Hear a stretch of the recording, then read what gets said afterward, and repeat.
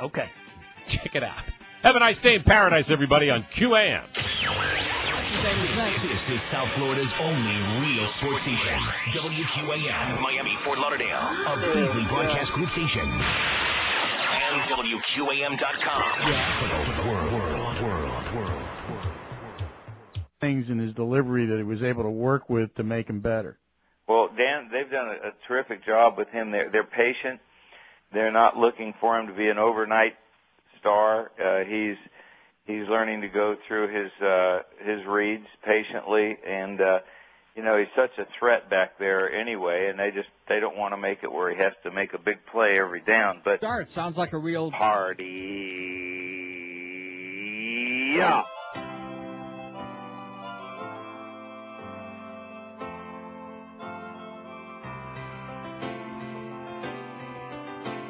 It's 9 o'clock on a Sunday night, and I'm gonna watch HBO. There's some dumb show about a funeral home. Where did Tony and Big Pussy go?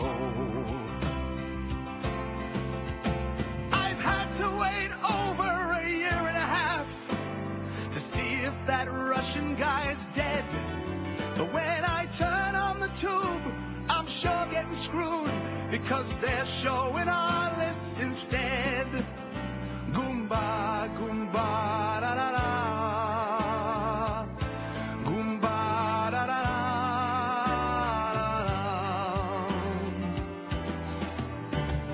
Where the hell are the Sopranos, man? I've waited too long for this thing. I want to see Polly and Silvio in the back room of the Bada Bing. It's been so long since the last episode. There's so many things I forgot. Did Paulie get whacked? Is Furio smoking crack? And does Tony still sail the Stugat? So I pick up the latest TV guide, and that's when I start feeling fine. Thank God HBO's bringing back The Day Goes each and every Sunday at 9. All right. Oh, it's season 4 of The Sopranos, man. Good thing they're bringing it back. If I had to wait even 1 second more, I'd have my cable guy whacked. Hey, forget about it. It's about friggin' time, ain't it? 9:03, speaking of time. I'm not hearing an echo, am I? Yes, I am. You hear that? No, I don't hear it. Oh, I hear it. And all of a sudden it went away again. I'm telling you something. Let's hear it for all the technical... Let's put a memo out about the technical competence at QAM. Well, it's Tweaky Tuesday. I see. Yeah, we're tweaking it, okay? Because, we haven't done this for, what, a week and a half? Something like that? Right. Anyway, Julio's on the way to the airport. Julio's a good guy. He's our only hope in the engineering department because the other guys are like, like that. But that's okay. We don't want to pick on them yet, do we? Yeah, sure, why not? It sounds pretty good to me. Okay. How do you sound? You sound fine? You hear me fine? I hear you great. Okay. Well, speaking of The Sopranos, I got some bad news for you. Oh, no. But before I do that, let me thank Sean in Hollywood, our chronic faxer. Remember what was it, Friday? Okay. Whatever the hell day it was, toward the end of the week. And he faxed me a thing I was talking about, my bursitis, my ailment du jour, and my bursitis in my left elbow, and he said, ice, and the whole thing, and of course, not listening to him, being a hard ass like I am, I just continued. First of all, I'm smearing this Flexol on there, which is kind of like Bengay, and I'm not doing any ice, and it's not helping at all, it's just going on. So at 8:30, I figured, what the hell have I got to lose? Because I look on the internet under elbow bursitis, and every one of the recommendations there is ice. Ice, ice, not hot, ice. So I go in my beautiful refrigerator and get out my, not crushed, but cubed ice. I don't want to rub it in, George. George has an old-fashioned refrigerator. One of those ice boxes where the Iceman has to come. Right. You don't remember that, do you? No, I saw pictures, though. Long before your time, the Iceman used to come. Squirt, squirt. And he'd have like a big, what do you call it? Almost like a huge scissors. Like what do they call those? Tongs. Like gigantic tongs. Ice tongs. He had a big tong. And he would bring blocks of ice, and you'd put them in your ice box, and that's what kept everything cold. Is that pathetic or what? And the milkman? And the milkman used to come. Squirt, squirt. Everybody was coming and leave like a thing on your doorstep. He used to leave a bunch of milk. And it would sit out there and get curdled, and then you'd take it in. And anyway, so I get my ice, and I put it in a towel, make me a makeshift ice pack. And for 15 minutes, I sat here. And, of course, I haven't given you the report yet. No. It's a freaking miracle. Oh! Yeah. I'm bending it. I'm twisting it. I'm like, and the elbow, too. How do you like that?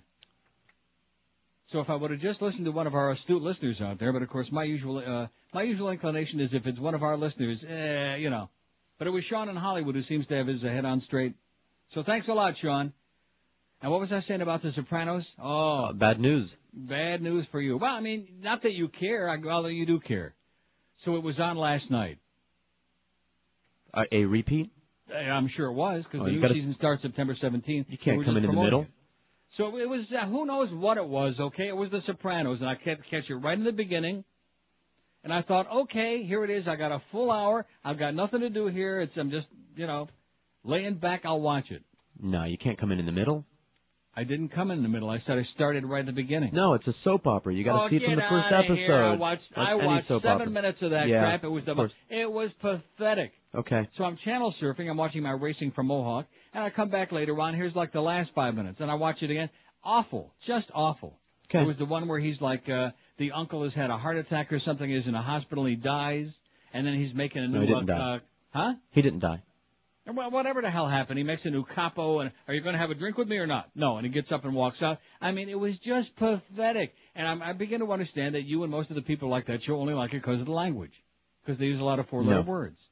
No. That's got to be it. No. You have to see it from the beginning. It's a soap opera. You don't get it. How can you see it from the beginning? That's like my saying to you, you got to watch Passions from the beginning, get the DVD, or you can't right? get into it. Well, you can watch this because it's on DVD. By the way, they had a really nice tribute to a little Timmy last week on one of the episodes. When Julian found out that Timmy was dead, and he got all bent out of shape. Actually, a tear in his eye. Hostile Julian. And so they showed the flashback. It was a very nice tribute. I still can't believe that he's dead, Why not? Because the show has got you so conditioned into believing that everybody who dies comes back. Very traumatic episode today, by the way. Very traumatic episode on The Passions. Be sure and watch it. 321 votes on George's holiday poll yesterday, and George deserves high marks for coming in yesterday. We would have had dead air for 4 hours. I think we did anyway. Because we're not playing best of tapes ever again, are we? No. Unless we're absolutely pressed into service. Never again. And so George comes in on a holiday on Labor Day, no less, which no other show had like one of the regular people on. Morning show. Now, don't tell me it was Fat Josh Friedman was on there yesterday morning. On the morning show? No, it was the Beast. Oh, that's right. It was and the Vlad. Fat Beast. The Fat Beast. He was on there. He was. I heard about like 30 seconds. He sounded okay. Although he screams a lot, he shouts. And then you were on, and what's there to say about that? And then nothing. who the hell was on in the afternoon? Did Josh Mad Friedman. Dog work? First we had a baseball game, then we had Josh Friedman. Josh Friedman? Right. Oh, that's when I heard him yesterday. Actually, he doesn't have a bad voice. No, his voice is fine. He's got a body and a face for radio, which is why he shouldn't have been on MSNBC last week. Everybody in the building was like playing grab ass with each other. They were like rolling on the floor laughing. So anyway, Sopranos is weak, and I'm not going to go out and buy the DVD. Hey, if you like it, you have a lot of company out there, okay? Of course, a lot of people love Oprah, too. So George's week poll yesterday, you know how many people were listening on a holiday yesterday to George's show? 9. Something like that. 321 votes. What's your favorite kind of music? Now, what inspired that? Oh, the VMA. We were still talking about the VMA and the kind of music they're trying to shove down our throats on MTV like they know. They play music on MTV? No, not really. Oh. Not when I'm watching. Anyway, what's your favorite kind of music? Classic Rock 106. Now, is there a station in the market that plays classic rock? No. Supposedly Zeta. Supposedly Big. Supposedly Big. Now, Big doesn't play classic rock. That's what they claim to play. Classic Croc. Classic Rock 106 wins hands down. I mean, there was nobody else even in the running. Nope. Alternative 30, which alternative is...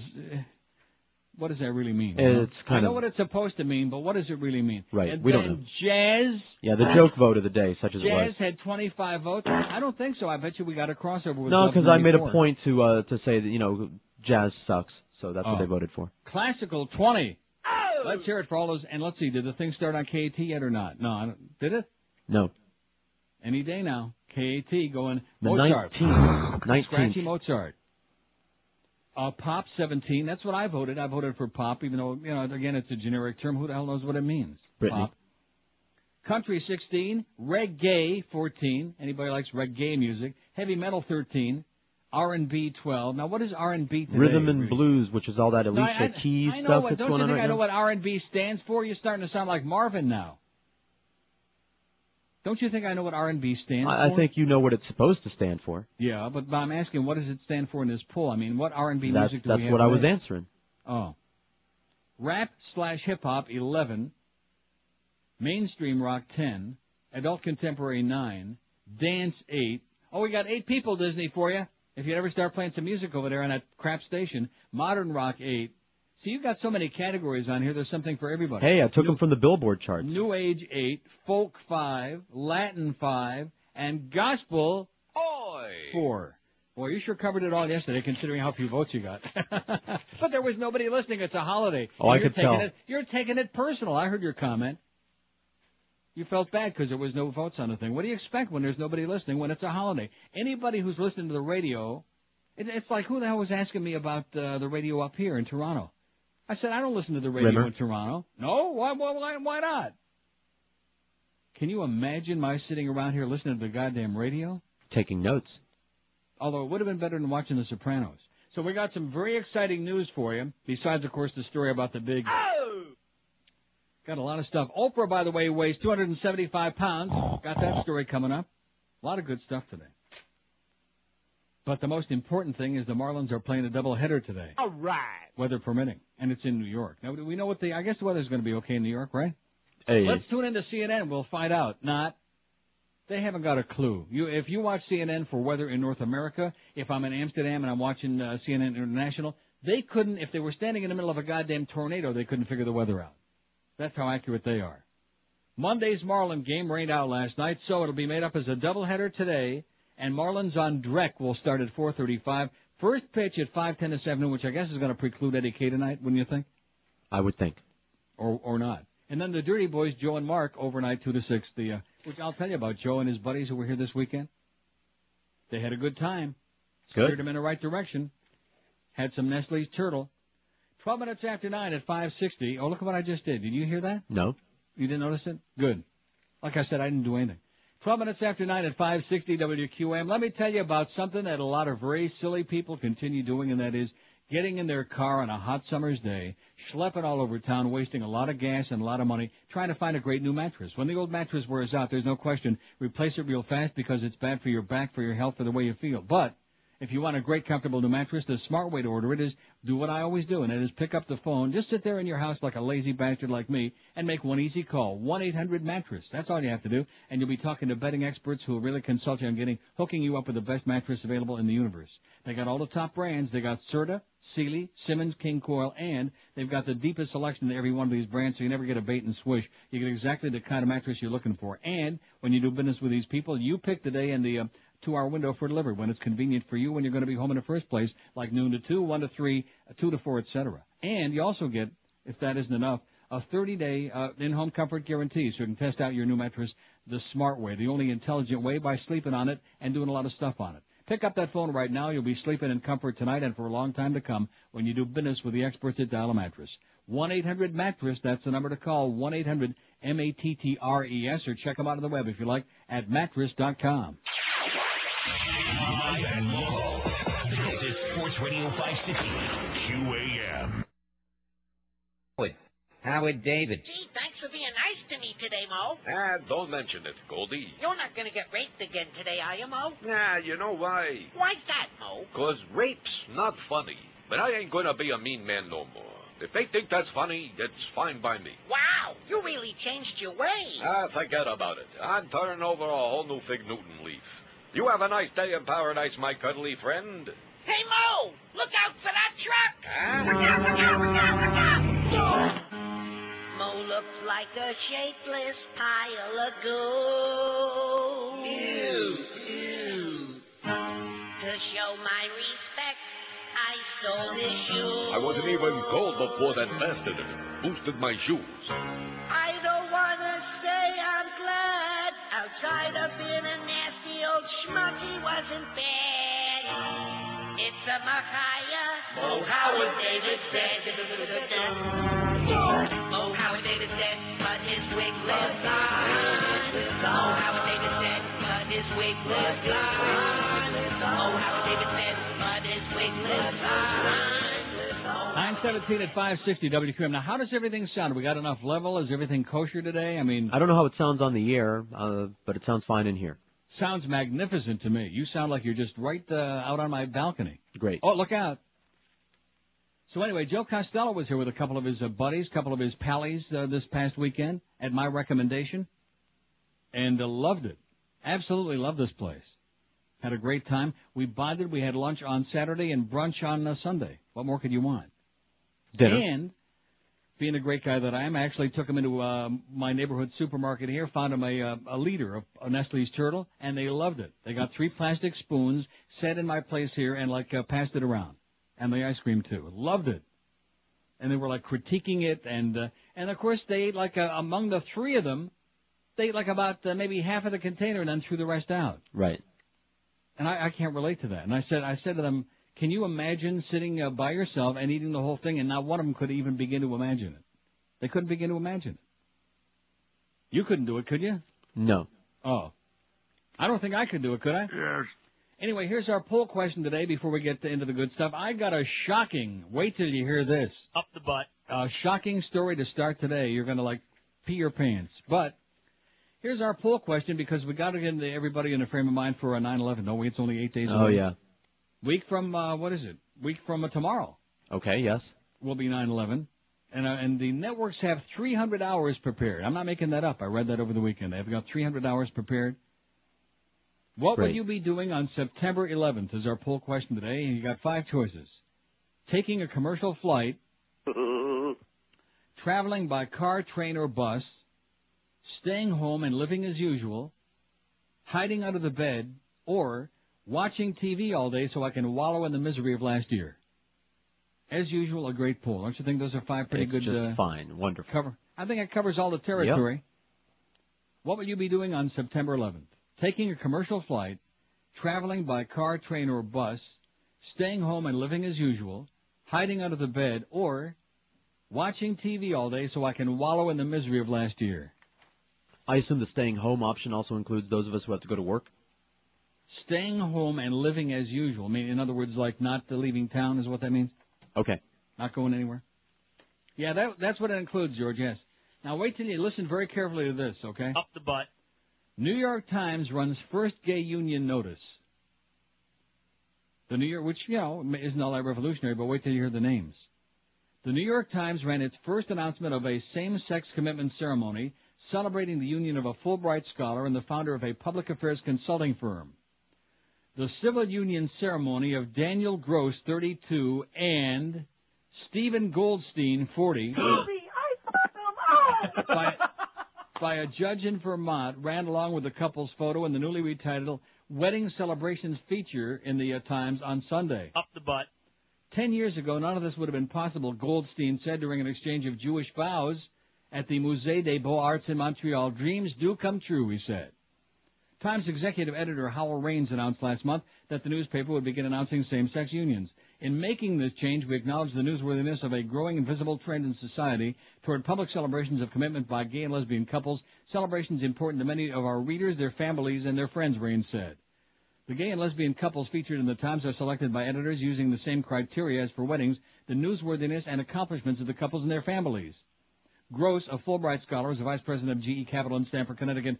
Goldstein, Steve Goldstein, up the butt, founded Attention America, a New York public affairs consulting firm. We didn't make this any kind of political statement. We didn't threaten to boycott or feel like it was anything unusual other than simply writing a letter to the society page, Groth said yesterday on NBC's Today Show. Our union and civil unions like this are, in fact, part of what is truly happening in the world today. Nice going, Geldy. Up the butt. Mm-hmm. How do you like that?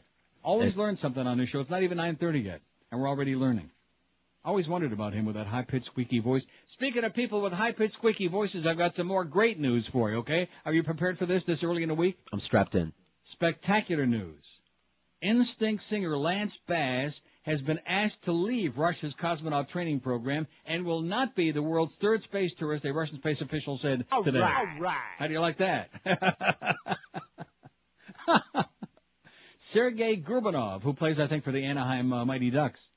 Sergei Gurbanov, spokesman for the Russian Space Agency, said the decision to end negotiations with Bass was made in connection with crude violations of his contract. Yeah?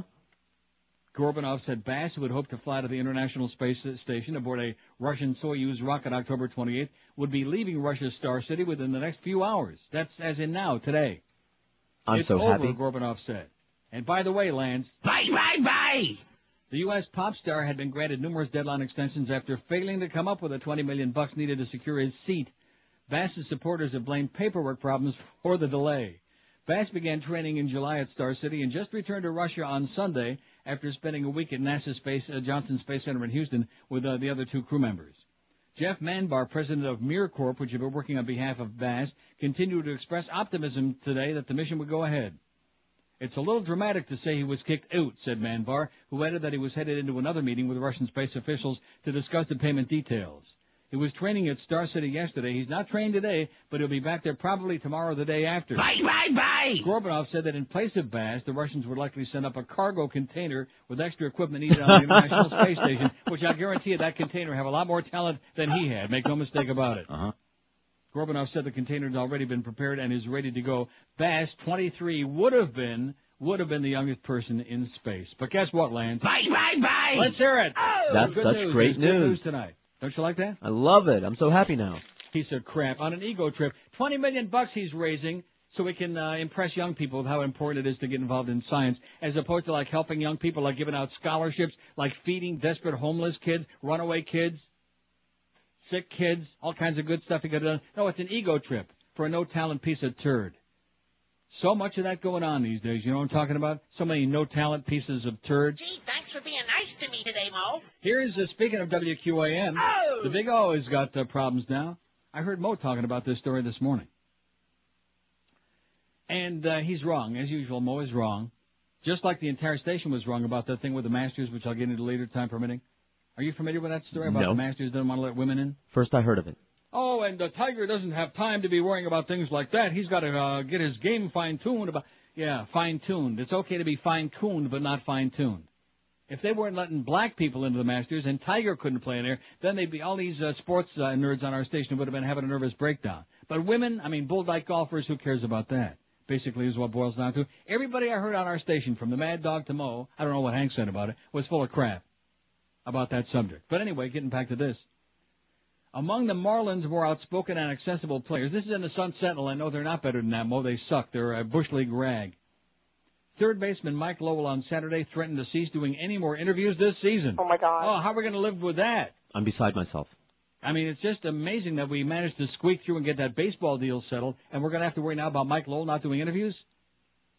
Triggering Lowell's ire was WQAM radio talk show, during which host Orlando the Big Al Zagari and several callers slammed him for a comment he made on Wednesday. This is written, by the way, by Juan C. Rodriguez, George's brother. Before the game, the team's last before Friday's strike deadline, Lowell spoke to reporters about baseball's labor situation. Asked how he would justify a possible strike to fans that make considerably less money than players, Lowell said, "We're in the big business of baseball. If teachers are making $400,000, a lot of teachers would be holding out for a lot of things. Should they be making it? The problem is 50,000 fans don't go to see a science class. If they did, it would change. In our case, 50,000 don't come to see baseball games either. In other words, you understand that? Yeah, what? Yeah, What? sure. A South Florida TV reporter took that to mean that Lowell thought what baseball players did was more important than the role of educators in our society.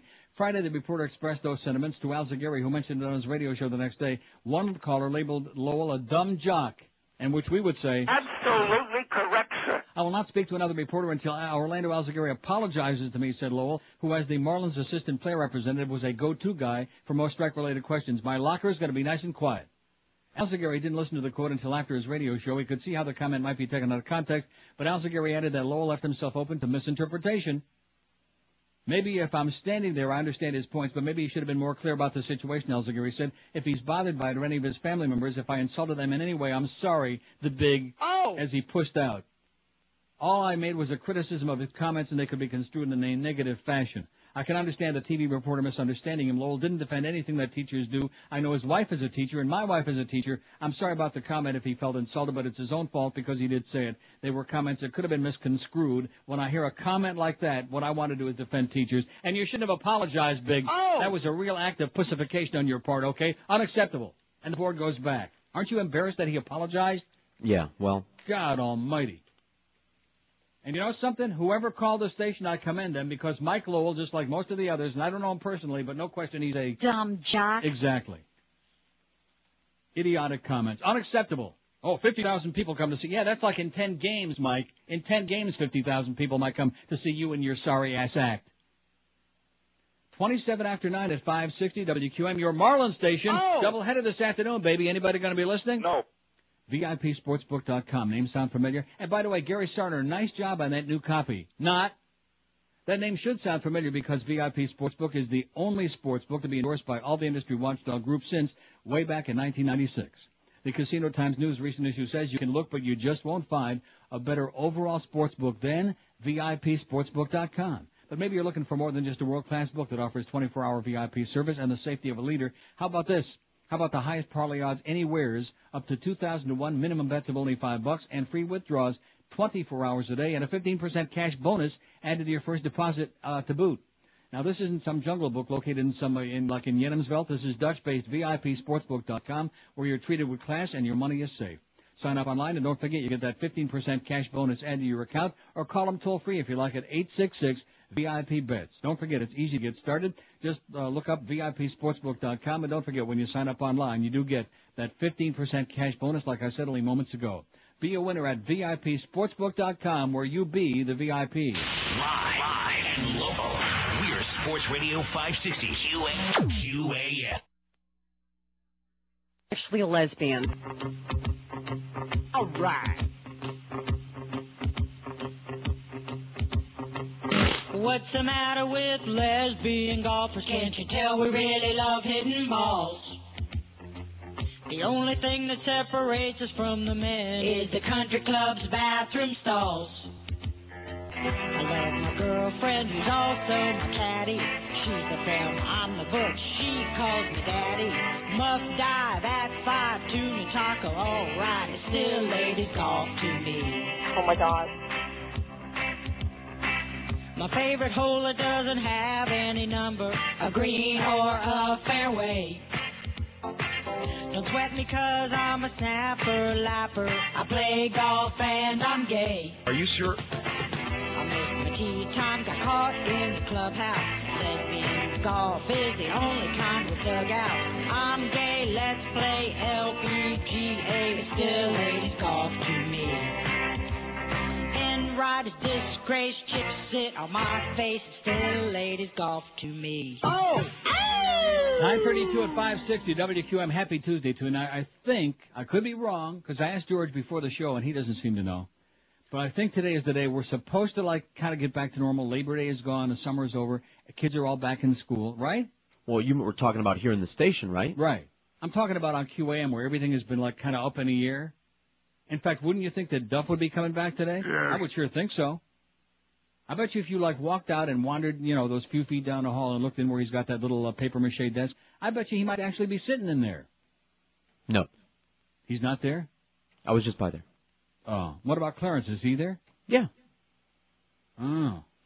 Anyway, here's, no, I would think that today would be the day Greg shows up, which you said he was there Friday at 1:20, just in case I was in a building, making sure that I had plenty of time to get out before he showed his face. If I was him, I wouldn't show my face either, Good old Greg. In fact, the rumor is not only we got a Dolphins doubleheader this afternoon, Marlins, Dolphins, and a Hurricanes, too. And what about Screw Ann? Is she back? Has she got her sorry ugly old ass I wouldn't back? know. Oh, we don't know about that. I mean, I could be wrong, and I don't really care because I'm a very long ways away, but it would seem that finally you reach a point where, all the excuses, all the screwing off, let's get back to business now, okay? The summer book although the summer book don't end yet, does it, till the end of this month? I don't know. Well, how come I'm on then today? I give up. Oh, that's right. I'm back on my Tuesday and That's right. It's Tuesday and Thursday. I'll just make it up as I go along, like Jicka said, As the mood strikes, I'll show up whenever I feel like it and see how long the checks keep coming. Anyway, MTV Awards, what they didn't show. Are you aware of this? Oh, where did you get this? What are you reading from? From the Herald. Oh. Oh. I was hoping there would be pictures. Some people question the antics of some bad news boys of hip-hop. Are they in character or out of character? Well, get this. The bad blood between Eminem and Moby almost turned violent at the recent MTV Video Music Awards when the Best Video winners of Posse chased Moby during a commercial break, according to the New York Post. But also then rewritten in the Herald, which always has the Post stories like 2 days later. Moby ran and jumped into a chair in the audience at Radio City Music Hall when Eminem's army approached him, a source told the paper. They were pointing fingers at him and saying things like, "We're going to get you after the show," says a witness. Moby ran and jumped into the seat in front of us to get away. When Eminem accepted his award for Best Male Video for Without Me, a song in which he ridiculed Moby, he took another pot shot at the bespectacled techno titan. "I don't know what to say. That little Moby girl threw me out of my game," Eminem said to a chorus of boos. "Keep booing, little girl. I will hit a man with glasses." Responding to Eminem's ill-humored and ill-timed behavior, Moby posted a response Friday on his official website. "The truth is that I honestly, in all sincerity, thought that the whole Eminem thing was done in some semblance of humor until Eminem called me a pussy off camera and then threatened to beat me up. Oh, well, I think that Eminem is talented and interesting, but I'm kind of stunned at the anger he has for me, seeing as I'd never met him up with him till last night." Asked backstage what he thought about the Eminem-Moby feud, show host Jimmy Fallon said, "Well, some people just don't like each other. What are you going to do? I didn't like my neighbor in college." Isn't that a profound response? Yeah, he's witty. Pretty weak. Hey, they reran that the other day. Asked me if I watched it. Did you watch it? No. No. In fact, as soon as I saw it, my channel automatically changed all by itself. You would have liked that Shakira performance. I love Shakira in spite of your negative comments about her. We got 13 quick votes. The poll is up already. Nice work there, Eric. See, Eric's back to like business as usual now. He understands that today is the day. All the falderall ends. George ain't going to be on for a while now until my next sick day, which could be any time. No, actually, I feel great. And Good. You notice how I don't sound like a... Thanks a lot, Right. Brimmer, for that great doctor. And by the way, don't call me anymore from your planes. I'm not even going to discuss that. I'm not going to talk about his call the other day. Oh, But come thanks on. for the... Huh? Oh, come on. No, because if I rip him, then he won't buy you lunch. Oh. Of course, if I don't rip him, he's still not going to buy you lunch. Right. But anyway, thanks for that, doctor. I don't want to talk about him. I'd rather talk about her because she's great. Do you think I ought to mention her name on here? I don't know. I won't. Okay. Dr. Hanft? No, seriously, she's sensational. She's over at Holy Cross. She used to be at the Cleveland Clinic, and I think the fact she got out of there and went off on her own, I think that speaks very well for her, because you know what I think of the Cleveland Clinic, Yes, don't you? yes, I do. Oh, God. I don't want to say it on the air. Do you have any idea? Well, you probably don't, because you can't feel my elbow, and if you were here, I wouldn't let you feel my elbow anyway, and you wouldn't want to. But seriously, just the one ice treatment, it makes me feel so goddamn stupid, and there's nothing worse than being stupid. You know what? I should know.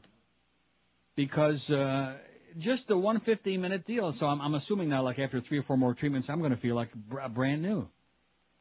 Here's a show, speaking of TV shows, in case you don't want to watch the 15th rerun of the MTV Music Awards, and you don't want to watch more reruns of The Sopranos till the new season starts. The 17th is when? That's not a couple of weeks away, right? Yes, 2 weeks from today.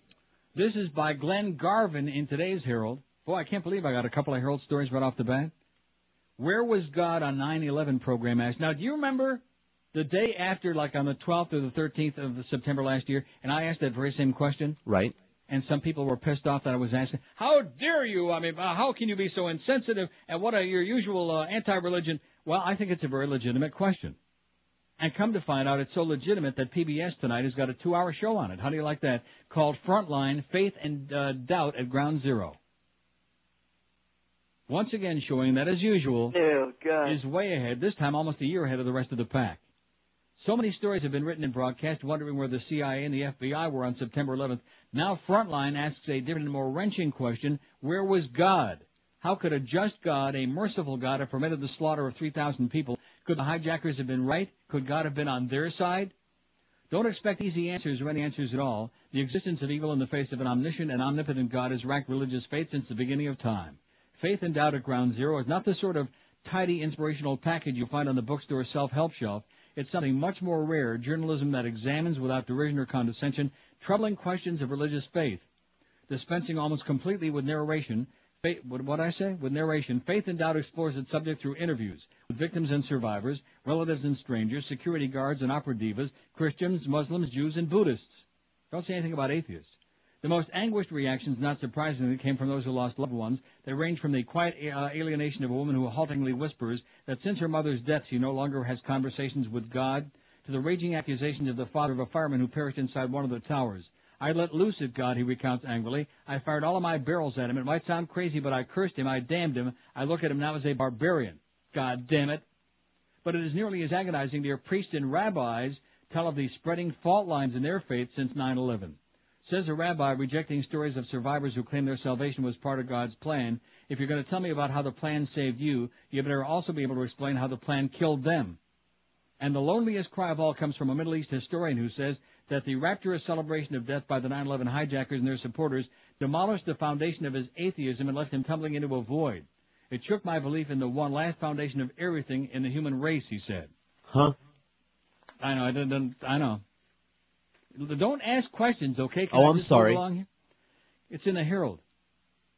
Curiously, many of the people interviewed for Faith and Doubt found solace and even religious reaffirmation in one of 9/11's most shattering images, the man and woman who leapt hand in hand from a burning tower. Is that leapt or leaped? Leopard. It's everything we're capable of against horror and loss and tragedy, recounts novelist Brian Doyle, still lost in awe at the memory. It's what makes me believe that we're not fools to believe in God. Huh? His words ring with an eloquence that suffuses faith and doubt, even the breakdowns. Opera soprano Renee Fleming, describing how she sang Amazing Grace at the World Trade Center memorial service shortly after the attacks, admits it was the first time in her life she couldn't look at her audience for fear she'd go to pieces. Then with a shy half-smile, she apologizes to the cameraman. I'm going to cry now, she says. A year later, for short on answers, we still have plenty of tears, writes the review, Glenn Garvin. So it's on 9 to 11 on PBS tonight. I'm going to watch it, aren't you? 20 till 10, you godless heathen bastard. That's me. Spick. 20 till 10 at 560 WQM. Here's something we can all believe in. That's Oleomed. It's almost like a religion in itself. In fact, it's so exciting that we even had Eddie call that one day, repeating it over and over again. Because just like, we do Hail Marys over and over again. Right. I bet you if you say oleo, I bet you say it like 100 times, you'll feel better already. And if you start taking Oleomed, it can't hurt. It's a good way to stay in good health all the time. Oleomed is a soft gel capsule. Just pop a few in your puss that contains pharmaceutical-grade olive oil along with all kinds of good stuff for your body. Vitamins, minerals, and herbals, and they got a different product for different parts of your body. They make one for your prostate, one specifically for your heart, your blood pressure, your cholesterol, your circulatory system, your digestive, your endocrine system, your skin, your bones, even your mind. Maybe one for your elbow, I hope. All using the benefits of the best olive oil you'll find anywhere. And don't forget, Oleomed makes products for men and you ladies out there, too. Pick some up today at Walgreens, Whole Food Markets, Navarro Pharmacy, and Sedano's. By the way, today is supposed to be the day, speaking of Walgreens, that the Pizza Loft opens in the Plantation. That's right. It's on the calendar. When in doubt, we better check that out. If you want to find out more information about Oleomed and what it does and where you stick it, call their toll-free number, 1-866-OLEOMED. That's 1-866-OLEOMED. And don't forget, you can order their stupendous, exciting new products on their website, if you like, at oleomedamerica.com. Live and local. This is Sports Radio 560. QAM. Dying over here. Now, there's a healthy way to eat breakfast at Denny's. Welcome to Denny's. May I take your order? Yeah, I think I'll have the Bran Slam breakfast, please. Sure thing. Introducing the Bran Slam breakfast at Denny's. It's a brand new twist on an old favorite. You'll get 2 bran muffins, 2 bowls of raisin bran, 2 stacks of home-style bran cakes, and a jumbo glass of cranberry juice cocktail. This Bran Slam breakfast is delicious. I've never tasted anything so... I'll be right back. The Bran Slam breakfast really gets you going in the morning. Can I help you? I really need to use the restroom. Oh, I'm sorry, sir. There's a 30-minute wait to be seated. Dump your old breakfast habit and take a healthy one with the Bran Slam breakfast at Denny's. You know why there's a long wait? It's not because of the brand. It's because Elvis is in there. 9:45 at 560. We just can't get away from him, They're still showing Elvis movies? Wait a minute. I'm talking to Jeff. Oh, a ponytail? Now, please don't tell me that we got misinformation from my close personal friend Yes, Marcy. we do. I'm getting it right now. What is it? A week to 10 days. Oi! Like I said. Well, I'm sure that she was told that. I'm sure she inquired from the people working in there, and they told her September 3rd, because Marcy don't make mistakes. A week to 10 days for the opening of the new Pizza Loft, so we gave you some bad information. It would be nice, though, if he would, be in contact with us, and we get the information from him instead of second or third hand. My good, close personal friend, Jeff, whatever his name is. Huh? Wouldn't that be good? Of course, he's probably too busy making the meals for the Rimmers. And by the way, they pay for their meals at the Pizza Loft. I want you to know that. But we don't, like today, for example. Today what? We're not going to pay for lunch today because he's bringing us some pizza. Oh, good. Nice going. I'm glad he's bringing it while I'm not there. So it's permitting problems or something like that, a week to 10 days. Okay, week to 10 days. We'll give just stick with us. We'll give you the lowdown. 40 votes on our poll. What will you be doing on September 11th, which is a week from tomorrow? And I don't care what anybody says, but the media feeding frenzy in these next few days is going to be enough to make you puke your guts out. Or maybe that's one of the reasons you're not going to watch Frontline tonight. Yeah. What does that mean? It sounds like it's right up your alley. I know. I'm thinking about it. I just, I'm so exhausted by all of it. Yeah, me too. I might not watch it. 42 votes, like I said. Staying home, living as usual, going to work, feeding the dog, beating the kids. 30 votes for that. Hiding under the bed, 8. Boy, there have been a lot of people who have been under there a long time, you know? I know. In fact, I think they got the keyboard with them under the bed so they can vote on our poll. Sure. Little flashlight. Traveling by car, plane, or bus. Wait a minute. No, that's not right. Well, what is that? Did I screw up? Traveling by car, train, or bus. Come on, Eric, you bozo. Put down the goddamn breakfast burrito, you simpleton. He's got taking a commercial flight and traveling by car, plane, or bus. Car, train, or bus. Am I not articulating properly? Maybe if you rolled your R's. Yeah. Train. It's supposed to say traveling by car, train, or bus has got a pair. Taking a commercial flight, only one. Only one very brave soul out there. I wouldn't do it. No. And watching TV all day so I can wallow in the misery of last year, 1. That's what we got so far, and I'm sure Eric will correct that very, very soon, like right away. Here's a story you're going to like. You're going to love it. All right. How come I got so many stories you're going to like? I don't know. It must be my lucky day. Yeah, it must be. By the way, and of course, it won't be your lucky day forever, because maybe tomorrow, someday this week, is the usual. You notice I waited like a little passage of time so the audience would come back. I mean, so that we, And every year after George does the summer shows, we take a little survey about how did George do. I know how I'm going to vote. I think he did pretty damn good. Not spectacular, but pretty damn good. Better than ever before and getting better every damn show. Thank you. Except for those awful calls, which are never going to get better. But nevertheless, so we'll take that, and subject George to some abuse from the audience, especially those assholes that want to, beat up on him. He doesn't care anymore. He knows you're a bunch of morons. He's metal out of you. He does those appearances. It's my job. It's his job, at least at the moment. Right. That's what Mo said. Of course, don't forget, you're being held in perpetual... Right. In fact, even the hostages in Iran weren't held as long as you've been held. Well, as a quid pro quo for not firing George, the growing consensus against circumcision by Jackie Smith in the National Post here in Toronto, eh? Oh, just in time for me not to care anymore. The growing consensus against circumcision. I hope you'll start pronouncing that properly now. It's against. Again. Just 30 years ago, male circumcision was all the rage. As many as 90% of boys in the U.S., 70% of those in Australia, 48% in Canada, and 24% in the U.K. were circumcised, often without any anesthesia. I can remember the war that waged in my own mind when my son was born in the 1980s, he writes. Is it he or she? Well, whatever the hell it is. I had no religious reasons for choosing circumcision. I wasn't trying to guard against unhealthy masturbation, as early proponents of circumcision were. I hate the unhealthy kind. Oh, that's the worst. I didn't care if he looked like Dad, as some parents do. I wanted to know only one thing. Would it be best for him medically? If he wasn't circumcised, would I be responsible for increasing his chances of urinary tract infections and sexually transmitted disease, as some physicians had suggested? Would it mean he might need the operation later in life when circumcision is more uncomfortable, not to mention unpleasant? And God damn, it hurts. Can you imagine? Don't cut! You know, all the guys that we've talked to, were circumcised when they were 14 and 20. Oh, I can't man. imagine. What if he had the operation and got an infection, he or she asks? What if the knife slipped? How would I live with myself? More importantly, how would he live with himself? It's the nature of parenting to always think, what could I have done better? So once I made a decision, I worried over whether it was the right one. Like all parents, I try to act in the best interest of my child.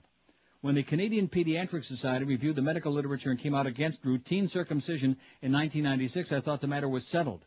The CPS looked at the effects of newborn circumcision on the rate of urinary tract infections, sexually transmitted diseases, cancer of the penis, penile problems, and decided the practice was inadvisable. Huh.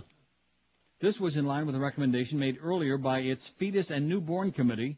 Well, I bet you didn't know that the Canadian Pediatric Society had a Fetus and Newborn Committee, did you? I do now. Do now. And with 1971 and 75 recommendations of the American Academy of Pediatrics. Nevertheless, debates about the ethics of circumcision remain unresolved because of its connection to religion and culture, because medical studies sometimes turn up different results, and because parents do think their kids should look like Dad. Yeah. Oh, I've heard that. You wouldn't Yeah, believe. he looks just like Dad. If you don't believe me, whip it out. Anyway, Jackie goes on to say, still I believe a consensus against circumcision is steadily emerging against. In this new era of patient rights, circumcision has come to seem like an anachronism. Among doctors, there's a greater emphasis on informed decision-making, the limits on parents' rights to make decisions about their kids' health, and the rights of children to be protected from parents who make wrong decisions. Well, how do you protect yourself against parents who made the decision when you were like a few days old? You use a pointy stick. I see. Even some adult men who were unnecessarily circumcised as children are asserting their rights to restitution. I heard about them. And since the balance of medical evidence suggests those who oppose circumcision have the facts on their side, doctors are increasingly refusing to perform circumcisions, complications from bleeding, amputation, oh my God, renal failure, sepsis, and death are powerful incentives to stop. What is sepsis? Huh? With the death of an infant in B.C., in British Columbia, possibly as a result of circumcision and currently under coroner's investigation, there will be more questions of circumcision's benefits and risks with a more pronounced focus on the latter. Parents who opt for circumcision must, as a matter of both law and morals, make the decision based on the principle of respect for the rights and best interest of their child, according to the available information concerning risks and benefits.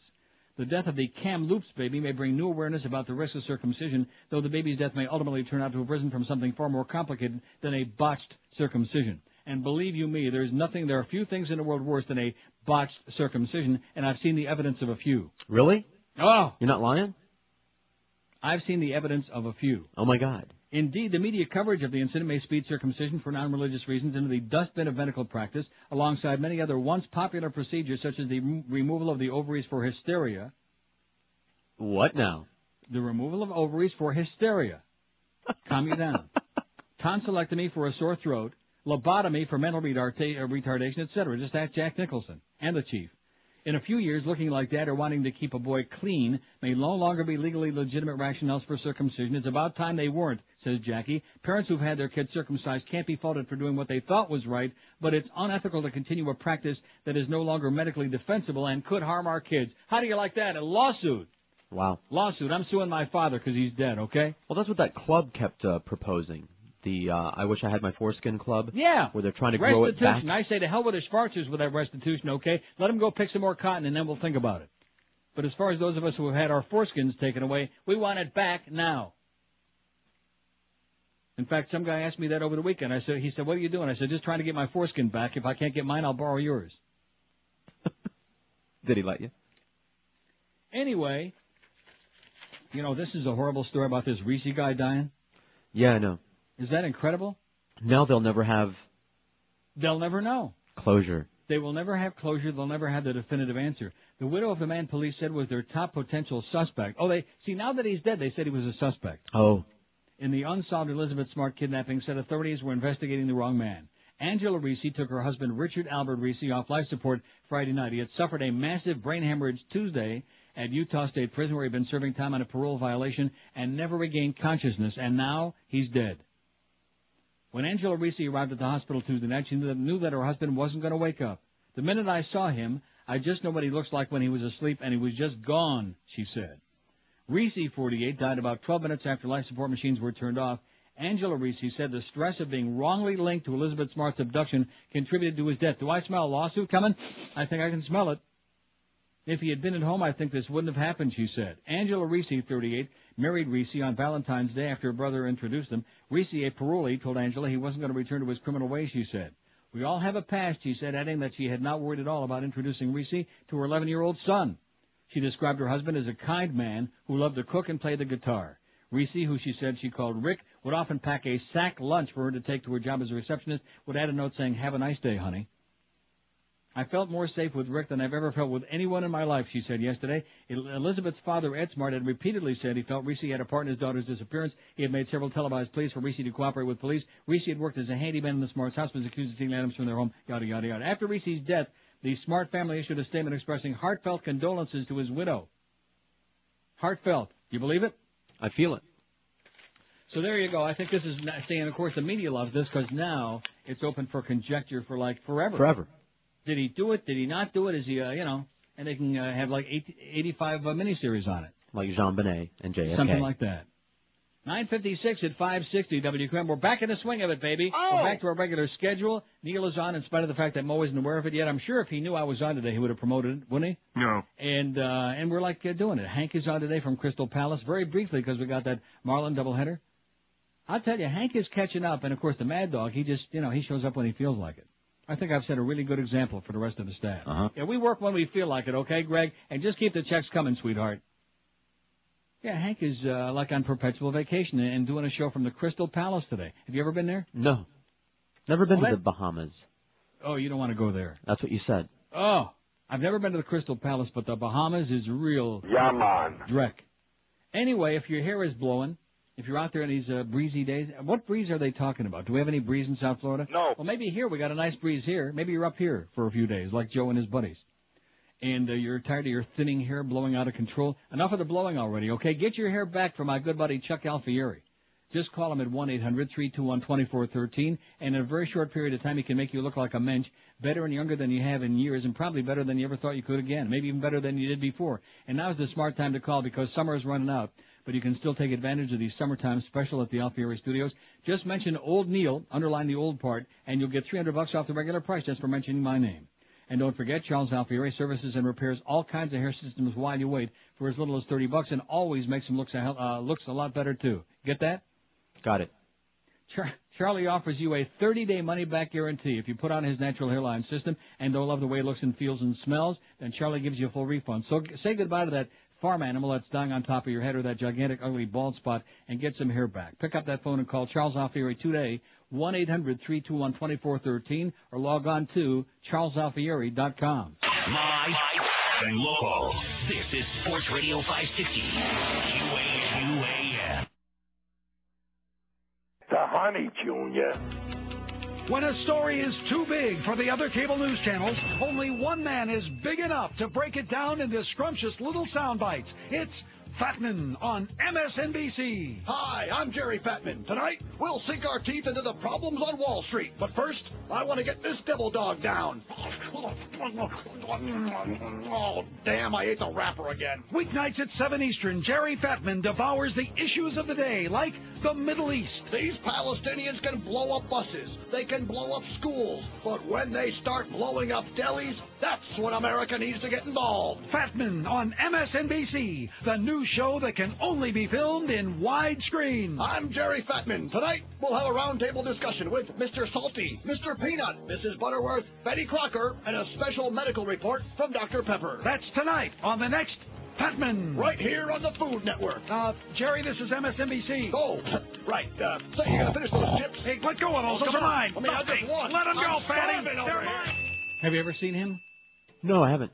You haven't seen Jerry Nachman? No. Whatever the hell his name is? Fatman? He looks like you've taken Josh Friedman and Fat Boy and, sewed them together. Ew.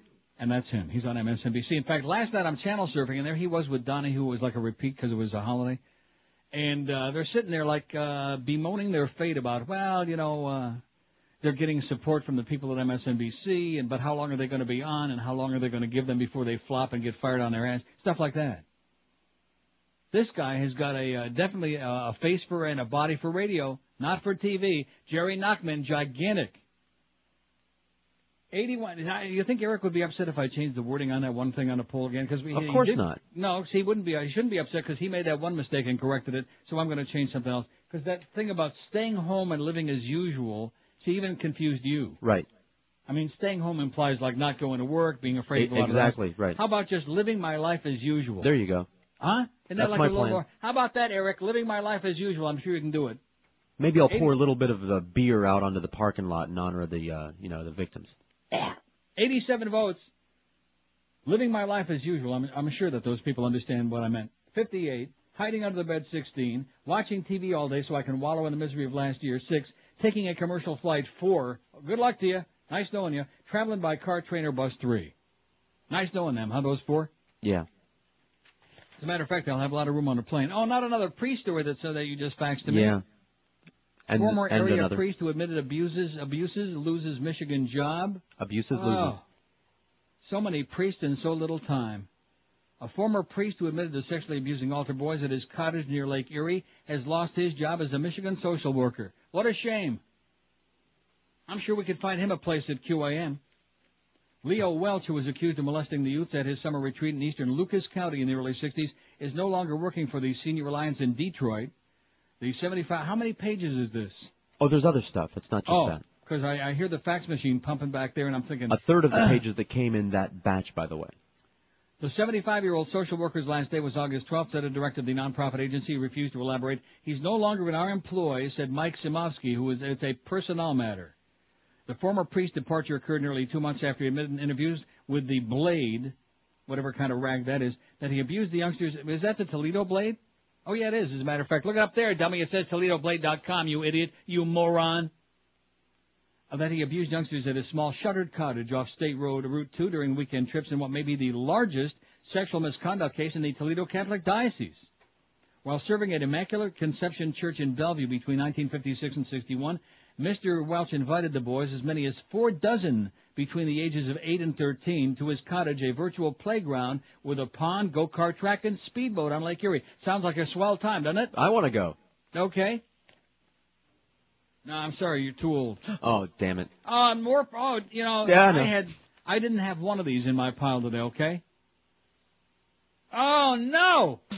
Yeah. Boy, oh boy, look at that. This story, and it goes to show you what comes around goes around. Bern Laxer, who founded Bern Steakhouse, He died? is dead. That'll teach him not to give me a free meal. Should I tell that story again? No. I might. What did he die of? And then decide. About, I don't believe in trying to repay other people's kindness with, free meals, but I give you my best wishes. And I thought, you cheap prick.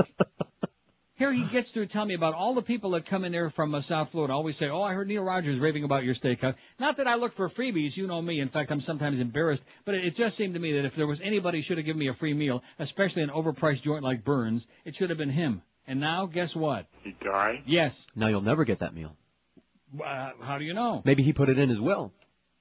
Yeah, Neil Rogers eats free. Of course, am I going over there to eat free? No. I'm not going every day. Forget about it. You want to go to Tampa to eat? Well, in your case. Yeah. Hey, forget about Burns. Rimmer's going to buy you lunch at the Pizza Loft. World-renowned restaurateur Bernard Bern Laxer died Saturday in Tampa after a long illness. He was 78. He died? Yes. For 4 decades, Laxer ran Bern Steakhouse, an internationally acclaimed steak restaurant that draws loyal customers from across the globe with what food critics often describe as thick-aged steaks, peerless service, scrumptious desserts, and an almost boundless wine list. The restaurant's reputation helped boost Tampa's. Burns often is the first topic of conversation when strangers meet a Tampa resident. Well, what else are you going to talk about? Besides, what's that place? Mons Venus. Mons Venus. That's exactly what I was talking about. See, I know where George would be going. Not to Burns. He'd be going to Mons Penis. Well, maybe I'll go to Burns first. He is my hero, Malio Ivarone, owner of Malio Steakhouse in Tampa, said Sunday. He was the best. Burns is the best steakhouse in America. He kept us all on our toes. Laxer's attention to detail was legendary, whether growing the restaurant's vegetables at his organic farm. Did you know that? No. Yeah, he has an organic. For years he did that. Organic farm, they grow all their own stuff. Or making sure dessert was prepared properly. Burns won countless wine and service awards over the years. His only embarrassment and failure was failing to give Neil Rogers a free meal many years ago. In a 1991 interview, Laxer addressed the awards, his down-to-earth nature. I can't read this. Frequently dressed in a white T-shirt, Laxer could have been easily mistaken for a member of the kitchen staff rather than the owner of a restaurant catering to a who's who of the rich and famous. I don't believe in hanging up awards. I don't think it's right to tell people you're a big shot. Once you think you're somebody, everybody begins to slow down, he said. He had some really interesting waiters over there, too. You know what I mean? Yeah. Bizarre. Like the one who did the magic tricks. Just bring me the food, sweetheart. Just bring me the food, okay? That one guy who was a big fan of mine, well, that's long before your time. I'm not doing any more of these priest stories, am I? Yes. Panhandle priests seek help to keep parishes open after 8 resign amid sex abuse allegations. That isn't Florida Panhandle, it's the Texas Panhandle. Oh. I can think of 3 states with a Panhandle: Texas, Oklahoma, and Florida. Can you name me another one? Idaho. Idaho? What about California? Is that considered? No. No. But it could be. You know, Northern California, where kind of like juts up there by Nevada? Is that a... No. No. Few places have been hit harder by a sexual abuse scandal in the Catholic Church than the Diocese of Amarillo, where 8 priests have resigned after being accused of abuse. Oi!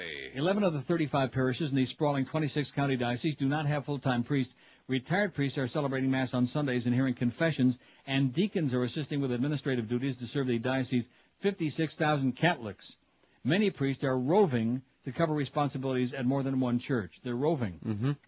That's our immediate way to respond to the crisis that we have, said John Yanta, Bishop of the Armadillo Archdiocese. It's a crisis, but could be a whole lot worse. Oh, geez. Allegations against the priest who resigned vary, but most involved accusations from outside the Texas Panhandle. An altar boy accused one of sexual abuse in another state. A man from Illinois raised questions of sexual misconduct in the 60s. Another priest was accused of misconduct in Michigan in 1988. One priest left because of an allegation about an incident that occurred while he was principal of what is now Holy Cross Catholic Academy in Armadillo. And it goes on and on and on and on, but I'm not going to do that, am I? No. Got more important stuff than child molesting priests. I mean, if you don't have enough evidence about that yet, you never will. Do they have enough evidence? No. Now, forget about it. Neil just made it all up. Here's an important story for all you senior citizens out there. Sets a good example for you. Of course, the end of the story isn't really good. You know the one I'm talking about? No.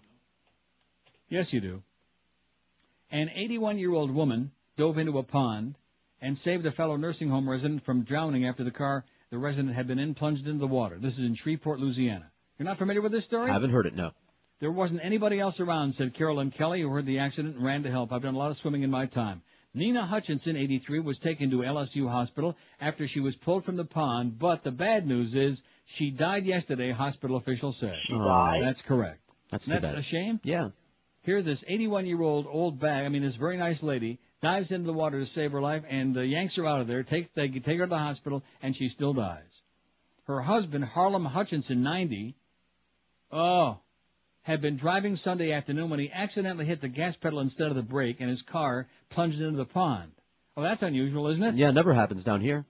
Kelly, a fellow resident at the Glen Retirement Village, swam to the passenger side of the car and held Nina Hutchinson's head out of the water until firefighters arrived, officials said. She seemed to be getting weaker and weaker, and those boys that came in after I called 911 got there and nothing flat, Kelly said. They took her out of my arms and took care of her. But she still died. Harlem Hutchinson was able to get out of the car and swim to shore. Now, isn't that a shame? Talk about where was God? Don't you think he's the one that should have died? God? The guy accidentally hit the gas pedal instead of the brake and went into the pond. Well, he works in mysterious ways, you know.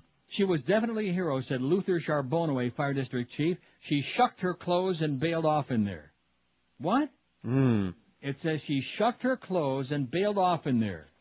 Okay? Shucks. Whatever that means. But the bottom line is that that woman is still dead. And the husband, was a little confused, the 90-year-old.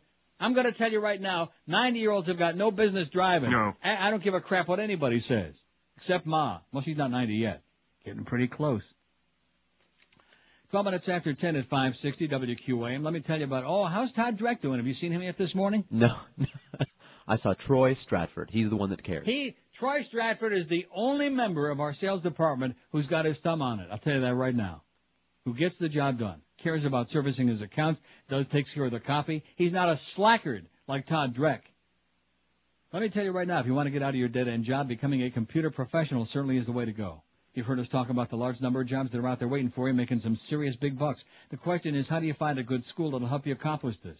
There's only one school that's got 4 convenient locations in Dade and Broward, only one that's got certified Microsoft instructors, one that offers you convenient day, evening, and weekend classes that fit into your schedule.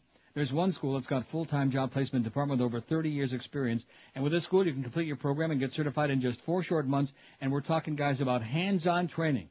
And that school is Fast Train. You've heard me talk about our friends at Fast Train, so it's time for you to get off your butt, pick up the phone and call them today and get started on the road to a real serious career. Call toll-free 1-866-FAST-TRAIN and be sure and tell them that Todd Dreck is really doing it. Not. That's 1-866-FAST-TRAIN or check them out on the web at fasttrain.com. Live and local. This is 560. The radio's all yours now. QAM. Come on, boy, time to eat. Your dog. He's happy. He's frisky. He's hungry. Oh, my aching back. It sure is expensive to feed that big old thing. Well, now you don't have to worry about the high cost of dog food when you buy Pukanuba. Pukanuba? That's right. Here, pour it in his bowl. Okay. Wow, he's eating it, and I didn't think he liked dry dog food. Well, it won't be dry for long. Just watch. Oh, he threw it up, and now it's all over the floor. Not for long. Watch. Oh, now he's eating a Pukanuba again. Oh. Pukanuba. What healthy... Oh, no, he's throwing it up again. Yeah. Pukanuba. What healthy dog... Oh, no, now he's eating it again. Yeah. Pukanuba. Oh, no, now he's throwing it up again. Pukanuba. What healthy dogs eat over and over and over and over. 10:17 at 560 WQ. That's the one thing that always grossed me out about dogs, among many other things, is the fact that they'll puke and then they'll start lapping it up again. And they'll also eat cat crap. You want to get me started on that? Anyway, look, it's getting too close to lunchtime or brunch or something like that. I don't want to start talking about the feces eating habits of dogs, because believe me, if anybody knows, I think golden retrievers, that's one of their specialties. That's why they call them retrievers. But anyway... look, I mean, why did you bring that up? Jesus You brought Christ. it up. The hell I did. The dog brought it up. And then ate it again. God. Now, what was I just going to say that was so important before you started grossing us out with your stuff again?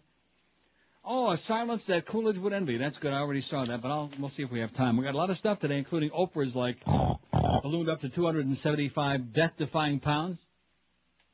Doesn't that give you hope? For what? Oprah.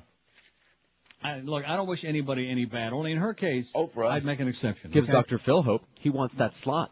Yeah, that's true. He'd rather have 4 to 5, and then we can put Guiding Light back on. Oh, and speaking of Guiding Light, have you noticed that now they're putting a whole lot of naked young people on there again? No. Desperate to try to move that audience with them to 10 a.m. starting, 2 weeks from yesterday.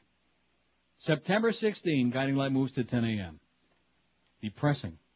114 votes on our poll today. What will you be doing a week from tomorrow, September 11th? Living my life as usual, 81. Hiding under the bed, 17. Taking a commercial flight, 6. 5% of this audience is going to be flying a week from tomorrow. We buying that? No.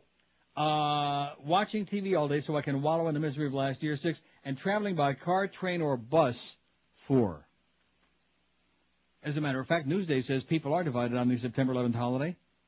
Americans are divided about whether 9/11 should be a national holiday like Veterans Day or Memorial Day, according to a new poll. Isn't it great, all the polls? I mean, we take our poll on our website because it's just there and it's easy, but just amazing to me.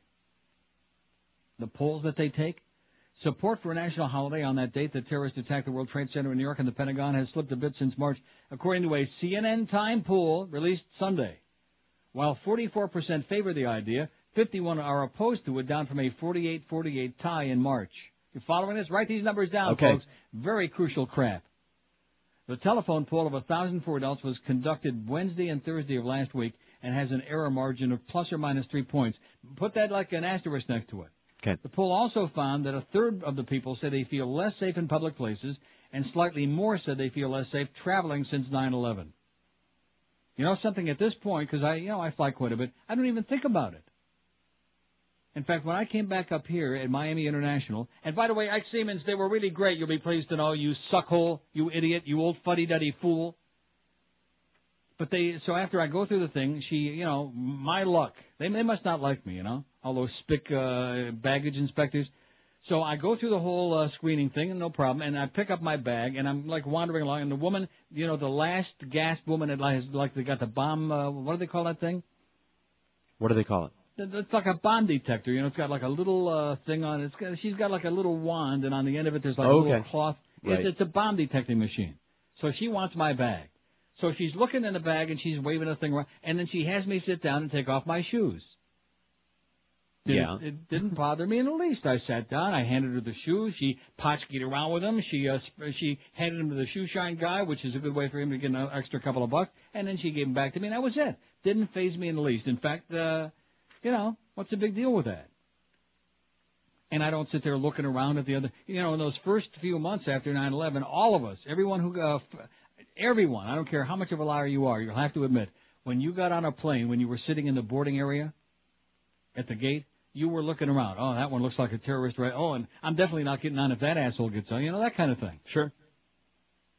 And even on that flight I told you about coming back from Amsterdam, the guy that kept running to the toilet. Yeah. Remember that? Right. That Dutch guy. He kept running. Every day he'd go to the toilet. He'd be in there for like 10 minutes. He'd come back, and his head would start bobbing around, and he'd go back in there again. Maybe he was puking. I don't know. Maybe he was in there so long because he was puking and then checking it out again, like that dog. Have you ever seen a dog do that, seriously? Yeah, yes, I have. Oh. See, I always stop my dogs from doing that. Maybe I shouldn't. No, Maybe you should. Maybe it's like, second-day spaghetti. Maybe it's not so bad. Support for, let's see, I already did that. A third said they feel less safe in public places. Almost a third said that they're worried that a terrorist attack will occur on the anniversary of 9/11. People who are most likely to say an attack in the next 12 months will be carried out with a car or truck carrying a bomb or with biological or chemical weapons. And two-thirds said the nation's intelligence gathering agencies failed in their responsibilities to get information about the attacks. How do you like that? Two-thirds. You think? And don't you recall, like a year ago, they were saying it was the greatest intelligence failure of the U.S. of A? Uh-huh. I remember that. But, of course, we're supposed to have a short memory. Speaking of that, editor says bin Laden is alive and in command. The editor of a London-based Arabic-language daily newspaper Sunday repeated his claim that Osama Yamama bin Laden is alive and added that he's now back in charge of the al-Qaeda terrorist network. Abdel Bari Atwan, editor of Al-Quds, told ABC this week he hasn't seen bin Laden and has no physical evidence the al-Qaeda leader is alive, but sources told me he's alive and that he's in command, Atwan be saying. In July, Atwan told CNN sources bin Laden was wounded in the bombing of Tora Bora and had shrapnel in his left shoulder. He was injured and he was subject to a surgery, and the shrapnel was removed from his left shoulder, and now he's perfectly well, Atwan said. He told ABC he believes bin Laden's alive because it is un-Islamic not to declare his death if he's dead. And Atwan said al-Qaeda's issued a list of its members who've been killed, and the list have not included bin Laden's name. There's not been a videotape of bin Laden recently because he's waiting for the right moment, Atwan said. In addition to which, they had those doggy snuff films. Why should they waste stuff with him, you know? He was criticized heavily by other Islamic organizations that he's a man who's saying a lot of things, and when it comes to delivery, he doesn't deliver, Atwan said. So we'd like to come out when he does something or his organization actually carries out an attack, and after that, maybe he'll come out with a tape to prove that he's really behind it. In the July interview, Atwan said he had not seen bin Laden and doesn't know where he is. I don't think anybody knows actually where he is. Maybe if an American with the latest equipment, with, the best of communication, the best flying warplanes, they can't spot him. Do you think, who would be able to do so, he said? In other words, if we can't find him, who the hell can? Of course, we also can't fight our ass with both hands. That's our problem, you know? Isn't that unpatriotic to say that? Yes, it is. I'm glad I didn't say it. Commie. Oh, speaking of unpatriotic and commies, Jeb Bush appeals to Ventura over Cuba trip, citing a lack of bait. Oh, and you notice that McBride is catching Janet in the polls? Yes, good. Thank God. Yeah. All right. We might actually have a candidate against Bush who might have like an outside chance, like a minimal chance to win. Oh, please. Who is responsible for all the failures of the DCF? Citing a lack of basic freedoms in Cuba, Governor Bushmeister urged Minnesota Governor Jesse Ventura to reconsider his plans to attend a trade exposition there next month. While I don't expect you to cancel your trip, I strongly believe doing so would be the right thing to do, Bush said in a letter dated August 29th to Ventura. You don't think he's pandering to anybody, do you? No. Thank God. I encourage you to consider other options as you look for opportunities to expand international trade for your state. But a spokesman for Ventura said the Minnesota governor did not agree with Bush's isolationist approach and would not alter his plans. Oh! Ventura will help promote the sale of Cuba of Minnesota-produced food and agricultural products at the U.S. Food and Agribusiness Expo to be held September 26th to 30th in Havana's office said. Exhibit organizers predict 18 to 20,000 people will attend the expo, and then more than 150 companies, organizations, and government offices from 30 states and the Commonwealth of Puerto Rico will participate. Oh, you don't want to go, there's Ricans there. Ventura's announcement brought a swift response from his counterpart in Florida, home to a large Cuban exile community opposed to trade with the Commie Pinko nation. President Bush's brother urged Ventura to bear in mind during his trip to Cuba that Cuban President Fidel Castro denies the 11 million Cuban people rights that Minnesotans and political independent Ventura take for granted. Speaking out against government policies, fighting for what you believe, attempting to change the established order in an effort to create a better society will gain you the label of an independent or maverick in the U.S., he wrote. In Cuba, you're called a dissenter, an enemy of the revolution, and then summarily thrown in jail. Money made from the trade will be used by Castro and the Cuban government to finance his oppressive regime and ensure its continued existence, Jeb Bushmeister said. The island nation is simply a bad credit risk, the Republican governor continued. He urged the former wrestler to meet with dissidents during his trip. John Wodell, a spokesman for Ventura, said the governor will proceed with his trip to Cuba and Bafangula to... Well, he didn't say that. On a personal level, he likes Governor Bush, but he happens to disagree with the governor's hardline positions. He believes that building a strong economic relationship will do a whole lot more to build government and cultural reforms than the isolationist approach that Governor Bush endorses, like his brother. How do you like? Well, I'm not going to ask you how you like it. Oh, I don't care anymore. Huh? Ask Miguel how he likes it. Okay, hey, Miguel. Oh, he's not here. Hey, Miguel, how do you like it? Oh, Miguel's not around. Well, he's in the building. Yeah, he's over there doing Doreen is what I heard. 1027 at 560 WQAM. If you want somebody to do your carpets, in fact, I was at Mommy's for lunch last Thursday, just before I left town on Friday, before I got the hell out of there. And her carpets are really looking I mean, I'm embarrassed because my carpets look great, but her carpets look just like brand new. And you want to know why? I know why. Because Dry Concepts was there. And not only that, but she actually, hey, Rimmer, if you're listening, she paid for it. She refused to take a freebie because she's too embarrassed to keep doing that and mention that she's my mother, even though they know that already. She actually paid for it and gave the guy a tip, too. That's incredible. I just mentioned that, Rimmer, in case you're listening. Dry Concepts, man, they're the best in the world. They did my house a couple of months ago. My carpets look sensational. Not as good as Ma's, but hers aren't. And hers are like a zillion years old, too. It's astonishing. The worst-looking carpets in the world, they dry clean them, they suck out the deep-down dirt, and everybody in the world will think you just had brand-new carpeting laid on that floor. And don't forget, no scams, no rip-offs, no bad surprises after the job. They give you a written guaranteed price up front before they start doing their spectacular work, so you're never disappointed. Always have a big smile on your puss when they get done. And your carpets are dry in a couple of hours, you're ready to rock and roll again. And Dry Concepts also do an unbeatable job of cleaning your furniture and drapery, spot dyeing, fiber protection, carpet repairs, in-plant oriental rug service, second to nobody in the universe, deodorization, and if a flood hits you, complete water damage restoration too. If you want the best job at a fair guaranteed price every time, these are the people, Dry Concepts. In Broward, call 954-370-7778. 954-370-7778. In Dade or Palm Beach, the call is free. Call toll-free 1-800-248-5071.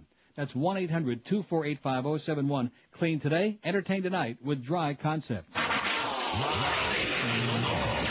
We're Sports Radio 560 QAM. It's dangerous in Miami town at 560 WQAM. What's that crap they play down the hall? Power 96. What garbage. The kids today don't know what's good. Like that song, I'm Happy I Live in a Split-Level Head. You remember that? How can you... Listen. I'm happy I live in a split-level head. I'm happy I live in a split-level head. You don't remember that? No. No? Why am I surrounded by morons? Come on, Howie. Don't you call me Howie. I've had enough insubordination from you, pal. Calm down, will you? You shut up, fatso. Okay, that's it. You're all fired. You fat, stupid boob. You listen to me. You're fired. Kelty, that goes for you, too. You know who I am? I'm the king of paradise.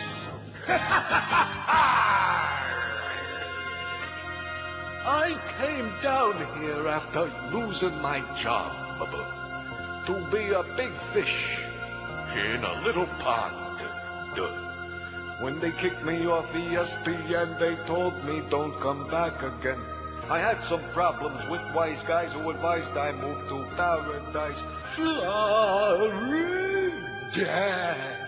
Fired. That back deal ain't no Louis Nye. That guy was funny. You're all fired. And I hope that kiss guzzler dies. I hope he dies. And I hope you all die. I'm a big fish in a little pond, see? A big fish in a little pond. Is anybody listening to me? I'm a big fish in a little pond, a big fish in a little pond, a big fish in a little pond. Yeah! What is anybody into it? 10:33 at 560 WQAM. What has Boca Brian been on all summer, you know? He must be doing some really good crap. You know what I mean? Yeah, I know what you mean. Is he sharing? In the pocket. No, he doesn't share. Oh. The Kentucky... Now, what is Wicca? Witches. Is that what that is? Modern witches. It's the word that witch comes from. See, I knew if anybody would know the answer, that would be George, since he's an expert on all this crap. The crap expert. By the way, how's Glenn Garnsey doing? Who? The Kentucky Department of Corrections has suspended formal satanic worship service at the Green River Correctional Complex while officials work to shape a statewide policy on the practice. How about Tony Curwood? Inmates at Green River, a medium-security prison in Central City, had been allowed to hold weekly satanic services this summer as part of the official religious services calendar, said Lisa Carnahan, a corrections spokeswoman. We honestly didn't know it was on a religious calendar, Carnahan said, after the Lexington Herald leader questioned the practice. We're researching it to see what we're required to allow under the law, but we found information that indicates that satanic services could be a could be a threat to the institutions, so for now we won't aid or abet satanic worship. Well, thank God for that. Oh! Under federal law and U.S. Supreme Court decisions, correctional institutions may not prohibit the exercise of inmates' religious freedom as long as the practice of the recognized religion does not compromise the safety of other inmates or the staff, said Joe Whedon, manager of the Government Affairs for American Correctional Association. Satanic services were suspended Thursday at Green River after the newspaper's inquiry. Inmates of at least 2 of the state's 14 other prisons practice Satanism on their own, Carnahan said. Now, what does that mean? Do they nail a chicken to the outside of their cell door? Something like that. Carnahan said the state has not suspended Wiccan services, which also were held at Green River, and 3 other prisons. Wicca practices witchcraft, but sees the divine in every element of nature. We don't have any materials that indicate that Wicca compromises the safety of the institutions, Carnahan said. See, haven't I always said that anybody who believes in any religion should be an institution? Haven't I always said that? Uh-huh. And they should. The issue arose at Green River a few months ago when one inmate sought permission to practice Satanism. Warden Patty Webb decided it was safer to give inmates a specific time and place to worship where they'd be monitored rather than letting them practice among themselves on the prison yard, Carnahan said. Only 2 inmates showed up last week for the satanic services at Green River. Kentucky officials have learned that policies in other states vary. For example, prison officials in Texas, where 150 inmates say they follow Satanism, prohibit the services. We've looked at the Satanic Bible and are convinced that what it advocates would put our prisons at risk safety-wise, said Donald Casper, chaplain from the Texas system. One of their tenets is revenge. If somebody hurts you, hurt them back. Like they said in The Godfather, they hit us, we hit them back. We hit Bruno Tattaglia at 3 o'clock this morning. Whedon said he didn't think the numbers have been compiled on how many inmates across the U.S. practice Satanism. Isn't that pathetic? Yes, Isn't that indeed. tragic? Isn't it typical of the U.S. of A? It sure is. Now, you faxed me this thing about the, and funny, you should fax this. Well, it's funny somebody should send it. Oh, it's from the BBC, eh? About the diabetes monitor, the tattoo monitor. Yeah, it's fascinating, I think. Because I saw a story on it yesterday. And, of course, being an old diabetic myself, I sat up in a chair and I looked at it and I thought, Scientists are, and this device may end the need for a skin prick test. Right. Man. And there are few things more painful than that skin prick. Not really.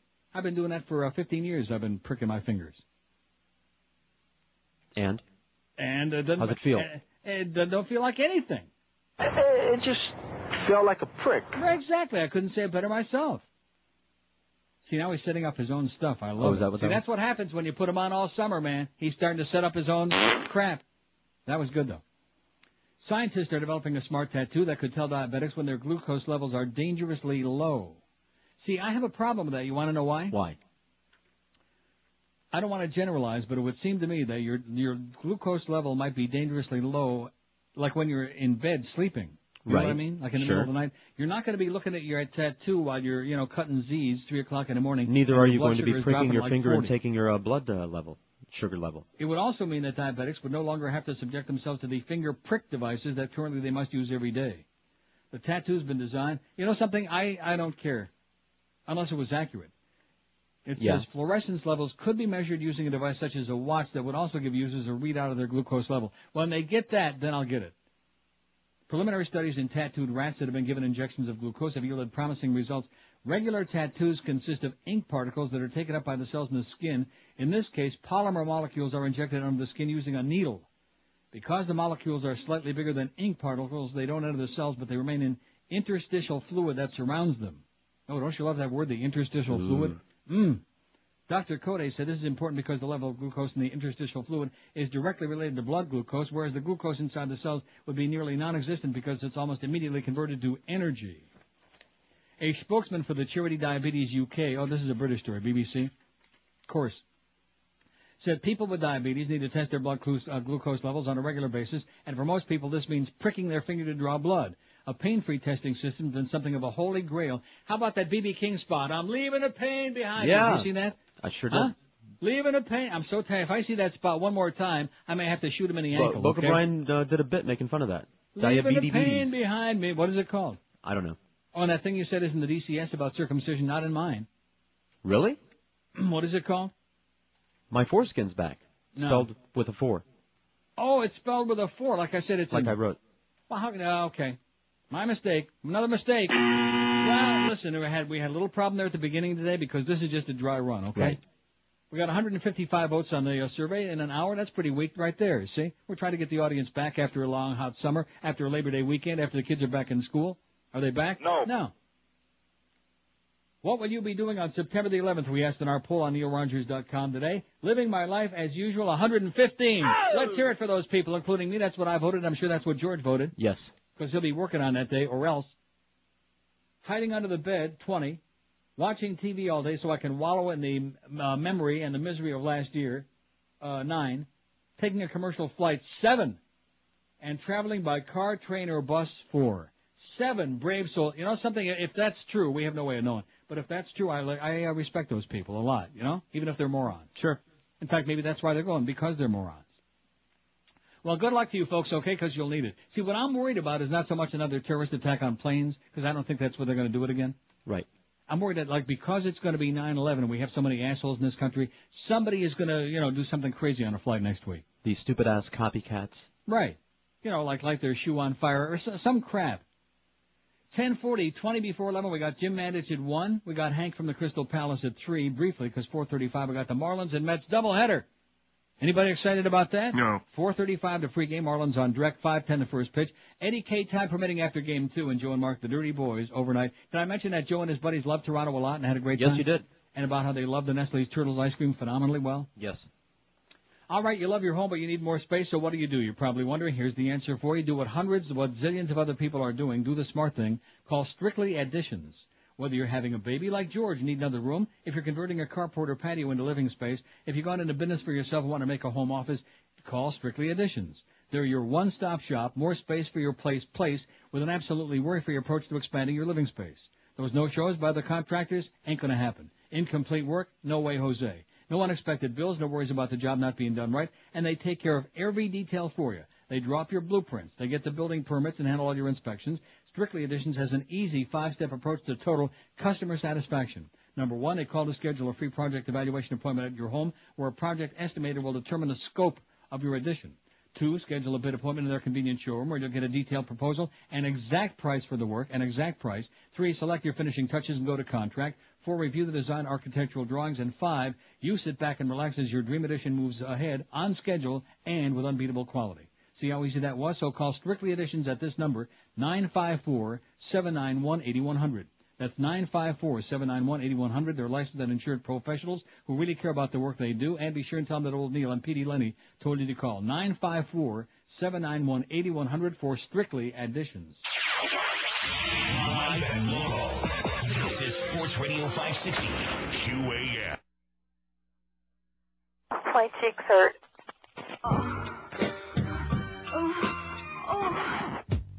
Ann Coulter is a party girl slut, party girl slut, party girl slut. Ann Coulter is a party girl slut, party girl slut, party girl slut. On her back, legs are spread, Nancy snatch, is good head. Nancy snatch, Nancy snatch, Nancy snatch, Nancy snatch, Nancy snatch, Nancy snatch, Nancy snatch. A camel toe, a camel toe, a camel toe, a camel toe, a camel toe, a camel toe. A moralist monster, a good girl who wants to be a media hoe and prefers it on top quiver. You want more on this lady? Here's what I'll give you. She's got a book to read about slandering. Nobody knows more about slandering out with a big stupid mouth. Anyone to the left of Mangala, such a good Christian girl, you want to strangle her. Pontificating who she's hating, political pundit pontificating, sprawled on the floor and masturbating. A Republican skanky hoe. She's a federalissimo, making liberal a dirty word, you know, in a miniskirt showing camel toe. And Aunt Coulter knows what hate can be in a mini skirt that smells fishy. She's a tall drink of water on the side of Law and Order with a back alley look. If you like your broads taller, if you got the money, she'll spread those legs with a cigarette and a Chardonnay. Aunt Coulter, political pundit, the angel of the right and an easy lay. So speaking of that bitch, yes, this fax you just sent me, which is great. Do we know where this is? The Center Daily News? No, I do not.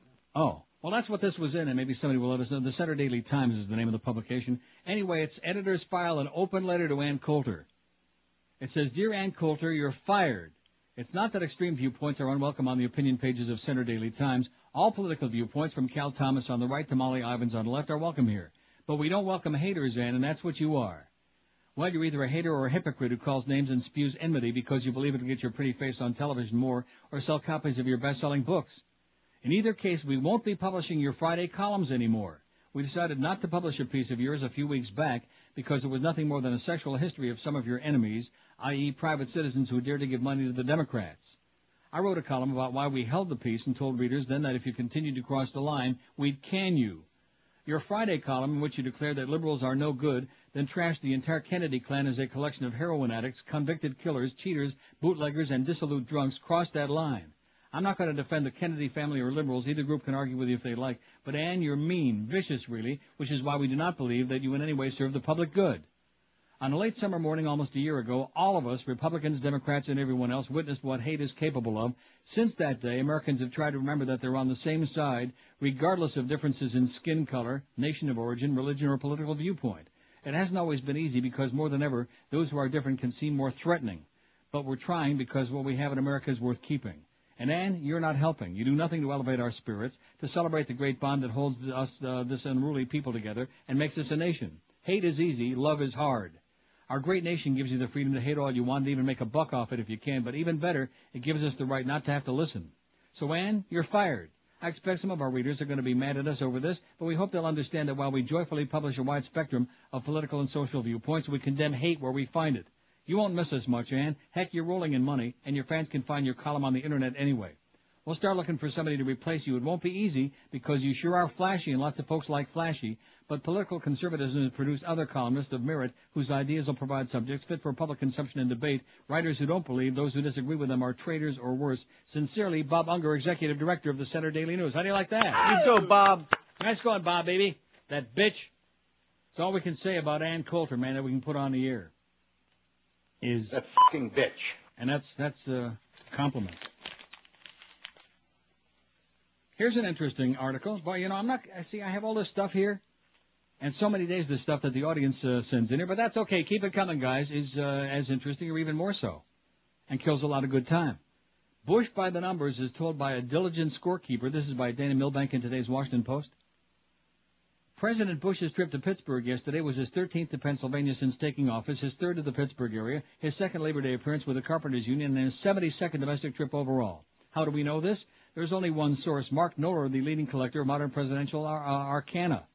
How many foreign leaders has Bush met with? Knoller's got it, 136. How many states has Bush visited so far? Knoller's got it, 43. How long did Bush's round of golf last on July 6th? Knowles got it, 2.5 hours. The 50-year-old CBS News radio correspondent who's been covering the White House on and off since the Ford administration and every day for the past 11 years collects data about presidential activities as if it were baseball trivia.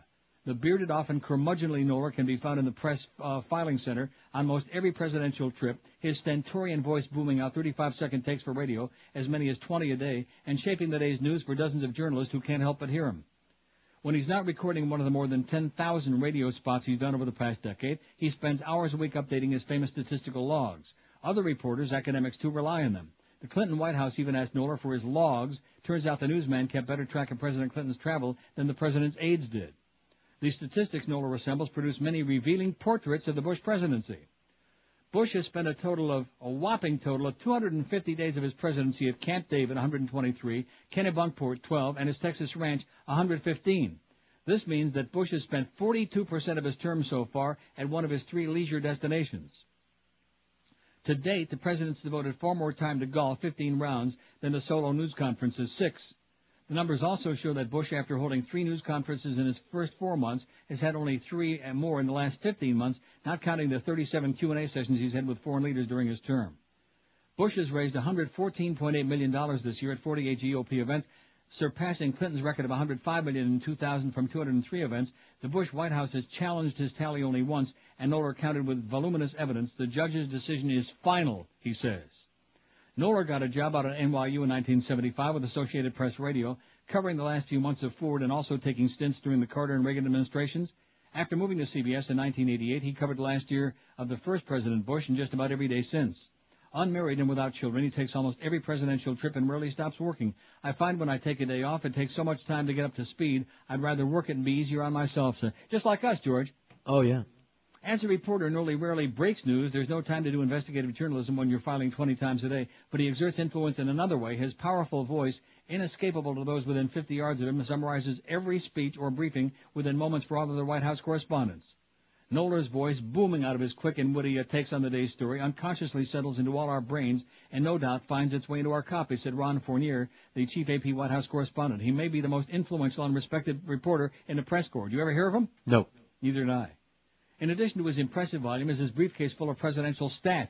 Knoller walks around with a thick manila folder with printouts of his logs, which he also keeps on disks in a mainframe computer. For 8 years, he's kept a log of every day of the president's schedule down to the smallest detail, probably even his BMs as well. I'm sure.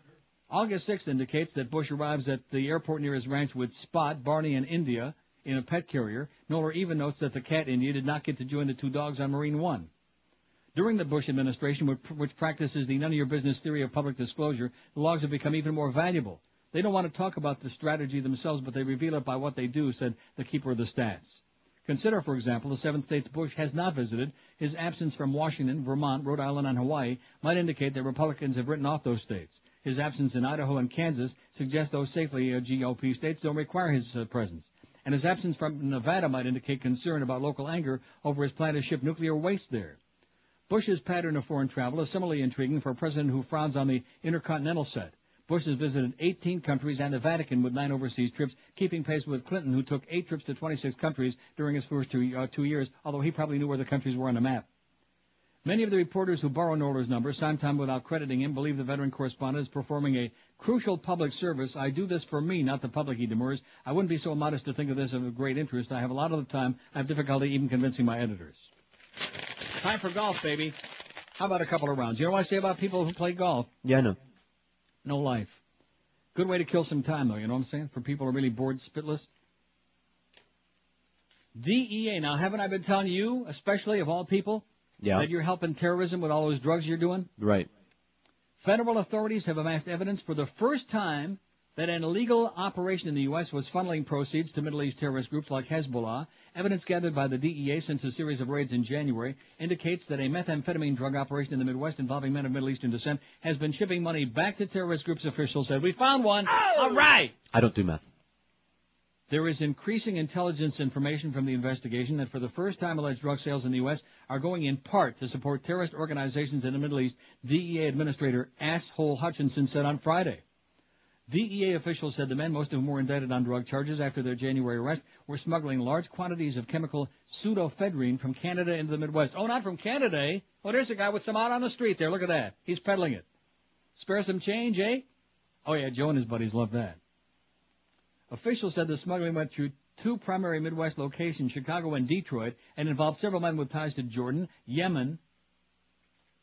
What's the name of that country? Yemen. Lebanon and other Middle East countries. There's no evidence that any of the money was connected to the 9/11 terrorist attacks, however, officials be saying. Pseudoephedrine is used in some popular cold and allergy medications. It's an essential ingredient in the creation of methamphetamine, a powerful and increasingly popular drug known on the streets as ice, poor man's cocaine, or crystal meth. And if you spill it, oh, what a meth. Users generally inject or smoke meth. See, I shouldn't have said that. Now, every time I say it, I feel like a little more fruity than usual. Huh? No, you don't be saying meth. That guy will fax again about your fruity speech. Users generally inject or smoke meth. The powdery substance is produced by heating a dozen chemicals. The U.S. drug ring was reselling pseudoephedrine to Mexican-based drug operations in the western U.S. that used the pseudoephedrine to produce methamphetamine, authorities be saying. The Middle Eastern men then were diverting some of the proceeds from the pseudoephedrine sales back to the Middle East to accounts authorities have begun to connect to terrorist groups, DEA officials said. Some of the connections involved in the Iranian-backed terror group Hezbollah, and some of the money has been traced to accounts in Lebanon and Yemen, officials said. DEA officials said U.S. authorities don't know yet how much money was funneled from the drug sales to the terrorist groups, but said the pseudoephedrine sales alone amounted to millions of dollars. So all you people out there with a joint, you're helping out terrorism, okay? Even though it has nothing to do with this. Don't confuse them with the facts. I think I'm going to ice my arm again during the show. All right. Because that helped. No, it really did. It helped a lot. We'll wait. But I think it could use like another shot right now. Can't hurt. 184 votes on our poll. What will you be doing a week from tomorrow on 9/11? And believe me, the media is going to get you whipped up into a psychotic frenzy, whether you want to be or not. Living my life as usual, 139. 75.5% of this crowd are just going to go on with life. Oh. Let's hear it for them. People with common sense. Hiding under the bed, 21. Bunch of pussies. Taking a commercial flight, 10. I'm dubious about that. Watching TV all day so I can wallow in the misery of last year, 10. And traveling by car, train, or bus, 4. So in other words, 10 are going to fly because they figure at least if they're going to, risk their life, might as well do it high in the sky. Right? Right on. Why the hell not? 10:56 at 560 WQM. We got the Mad Dog, the hysterical hound, coming along at 1 o'clock. Hank is back from, let's see, was he back yesterday? No, of course not. Oh, brother. First it was Joe Zagacki and then Josh Friedman. So people will be hysterical to hear Hank from Crystal Palace briefly. And then we got the Marlins-Mets doubleheader to make up for yesterday's rainout, starting at 4:35 with a pregame. Let me tell you again, mattress shopping, there's only one word for it, the way most people do it. Stupid. That's the word. You've heard that before on this station. And believe you me, in this particular case, it is absolutely correct.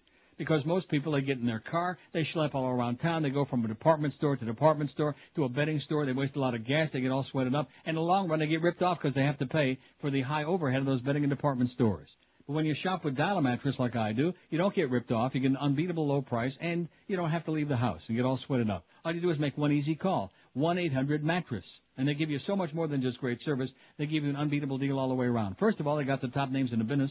They got Serta, Sealy, Simmons & King Coil. They give you that phenomenal deal on delivery, which I don't think anybody else in the world gives you a deal like that. You pick the day, any day of the week, 7 days, and the 2-hour delivery when it's convenient for you, like between 10 a.m. and noon, 1 and 3, 2 and 4, 3 and 5, 4 and 6, 5 and 7. You get it? And they also give you that 30-day in-home comfort guarantee, so you can check out that new mattress the smart way by sleeping your ass and the rest of you on it and seeing if it's right for you and your back. So if the old mattress has had it, get yourself a great new mattress very inexpensively and the only smart way by making one easy call. More and more people are hopping on the bandwagon and realizing this is the smart way to do it. Call 1-800-MATTRESS. They'll be at your home knocking on that door in no time at all. 1-800-MATTRES, or check them out on the web if you like at mattress.com. Live and local. We're Sports Radio 560 QAM. Thank you, baby. He cut it away, quite liberally, when I was circumcised. Somehow it grew back on me, amazingly, overnight. My foreskin's back after hanging like a fruit fly. Oy vey, my foreskin's Now back. I'm hung like a moose, and everything's fine. Oy vey, my foreskin's back. After getting cut way short, Now I'm hung like a racehorse. An angry rabbi cut me down to size. Ow, ow. I'm a big man now that it grew back overnight. Ow, it's a big TT.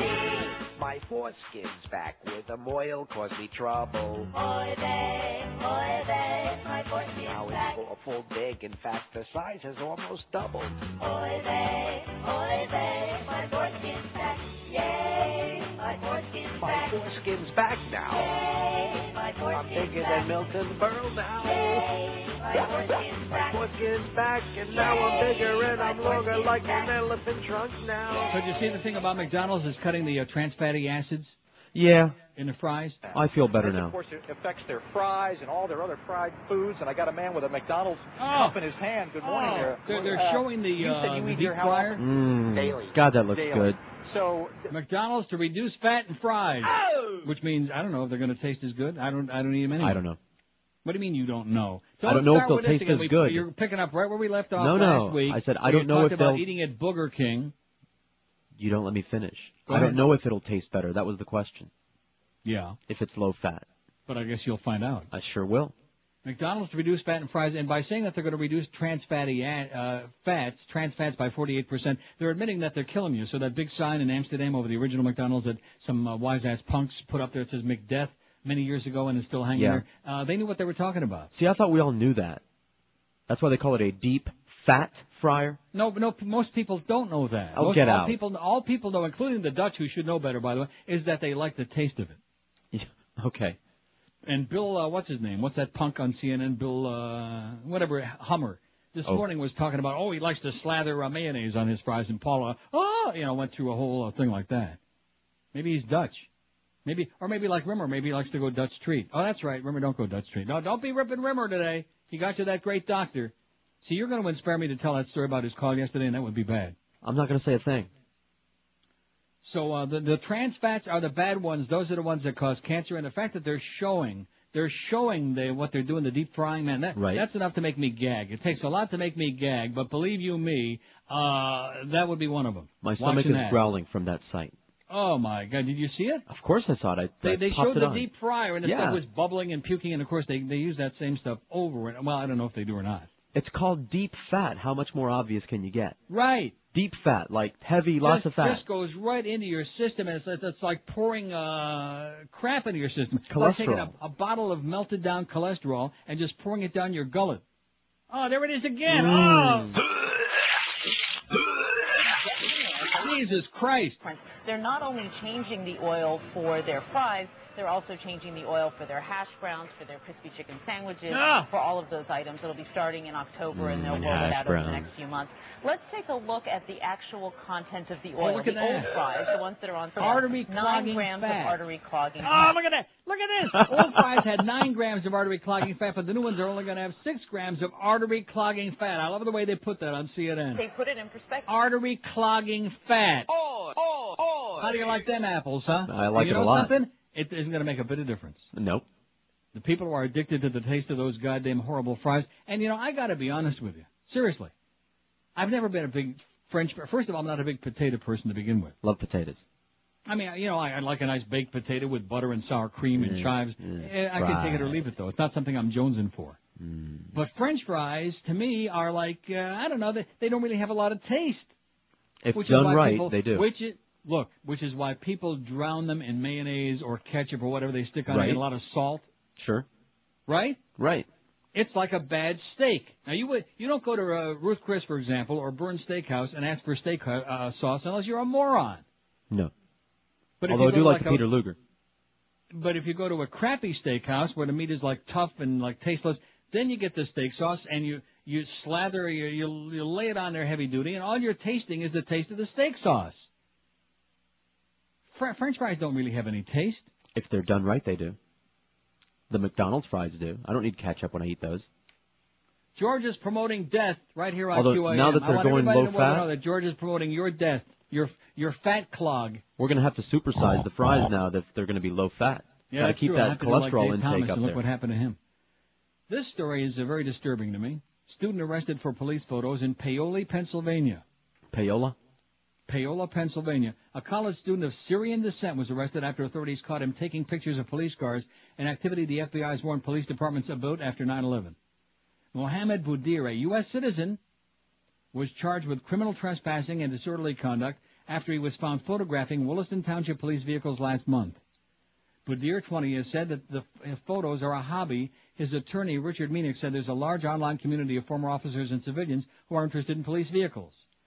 Meenick said the family was upset because they thought police were inferring that Boudir was involved in terrorist activities because he's of Middle Eastern descent. He's just a college kid who likes to take pictures of cop cars, Meenick said. I mean, don't you think most college kids like taking pictures of cop cars? Most of the ones that I know. Or stealing parking meters. That's what we had. We had a parking meter in our dorm room. What are you laughing about? That's a true story. Michigan State. I think we were the only ones in the whole campus had a parking meter in our room. Oh! All right. Thief. Well, aren't you supposed to do stuff? I told you, I used to put on my big Rotzi coat and steal suntan lotion. Never used it. He's just a college kid who likes to take pictures of cop cars, they said, but some police officers said this activity can be dangerous, especially in a post-9/11 climate.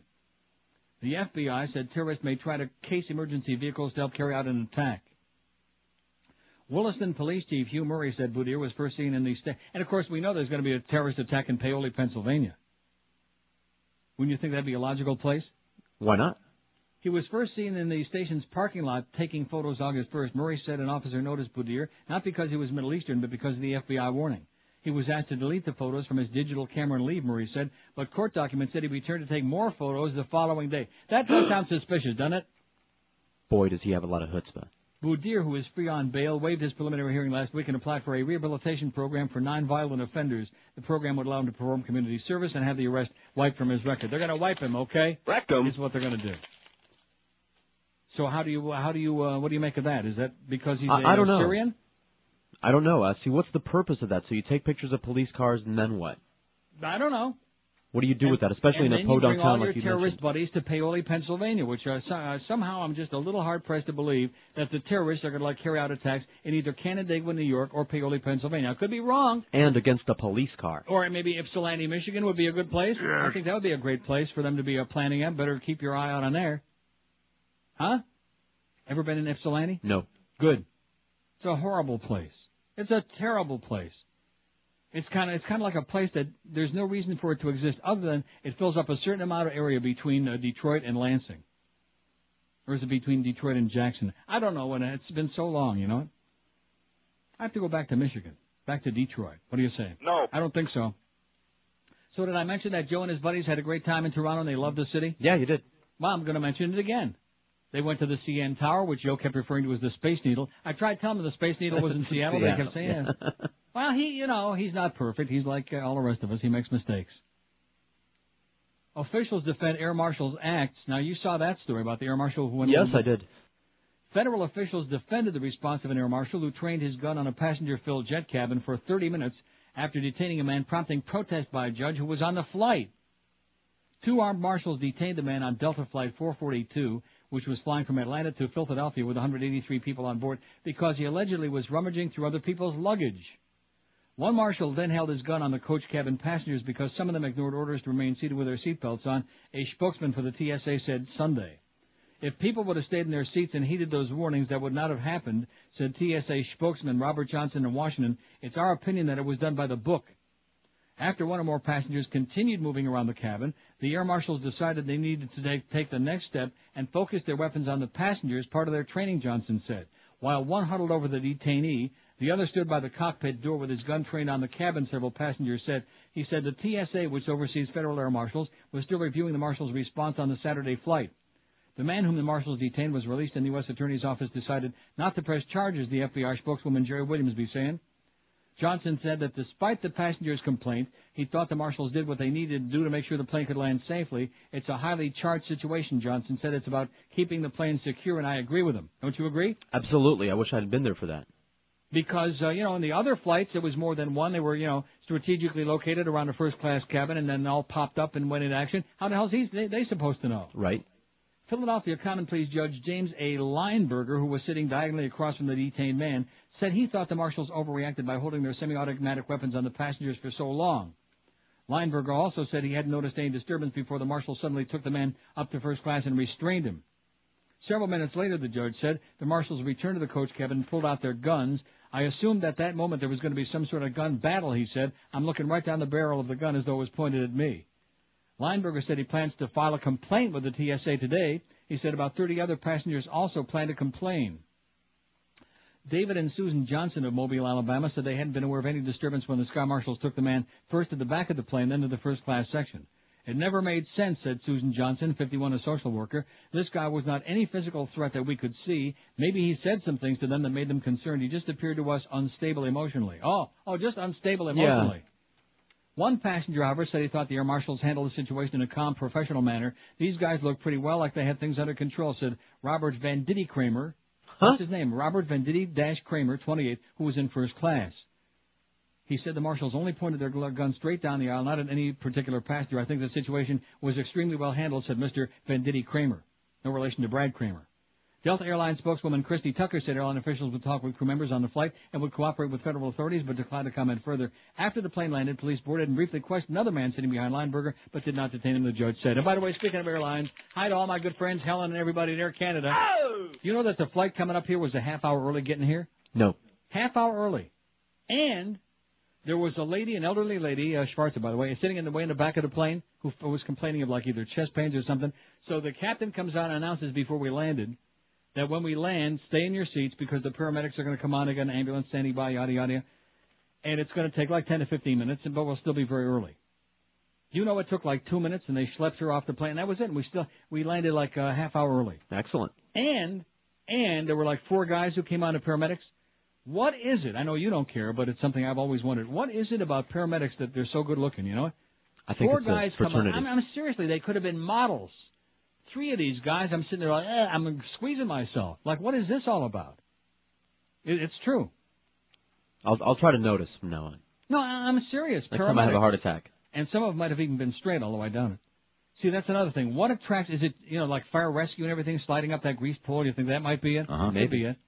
I've asked that question, but they're like all in the closet. What is it about dolphin trainers? 12 minutes after 11 at 560 WQAM. If you love your home but want more space, here's the answer how to do it. Do what hundreds of other smart people are doing, call Strictly Additions. Whether you're having a baby or like twins or triplets like George's next batch and need another room, if you're converting a carport or patio into living space, if you got into business for yourself and want to make a home office, call Strictly Additions. They're your one-stop shop, more space for your place with an absolutely worry-free approach to expanding your living space. Those no-shows by other contractors won't happen. Incomplete work, no chance. No unexpected bills, no worries about the job not getting done right, and they take care of everything for you. They draw up your blueprints, they get the building permits, handle all the inspections, they do it all. Strictly Additions has got an easy 5-step approach to total customer satisfaction to doing it for you. Number 1, they call to schedule a free project evaluation appointment right at your home where a project estimator will determine the scope of your addition. Number 2, they schedule a bid appointment in their convenience showroom where you'll get a detailed proposal and an exact price for the work. Number 3, they select your finishing touches, go to contract. 4, review the design architectural drawings. And number 5, you sit back and relax as your dream addition moves ahead on schedule with unbeatable quality. That's all there is. It's a piece of cake. Give Strictly Additions a call at 954-791-8100. That's 954-791-8100. They're licensed. They're insured professionals who care about doing spectacular work for you. Call them and tell them that old Neil told you to call 954-791-8100 for Strictly Additions. Live and local. This is Sports Radio 560. QAM. QAM. Go f*** yourself. Yes. W wants to topple Hussein, even though no one will back us. Hard to tell which one is more insane, when it was the Saudis who attacked us. W has to finish that pipeline, that is losing his patience.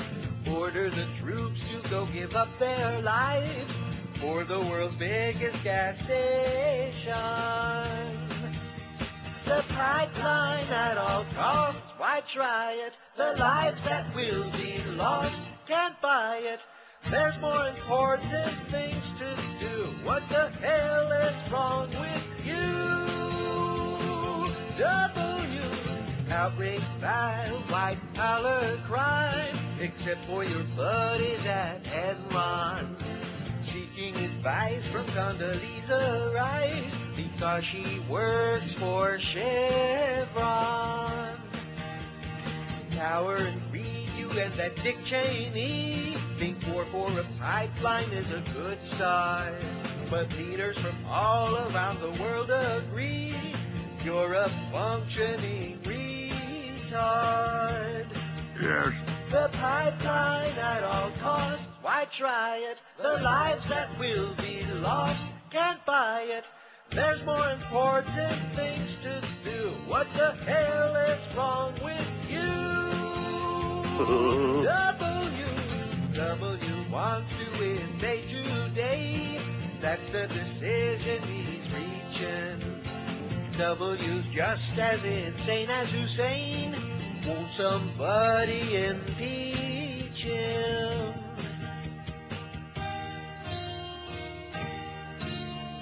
All right. 11:19 at 560 WQAM. I want to make a point today. I'm mentioning since it's the 3rd of September, Labor Day is gone, the summer, all the summer schedule is gone.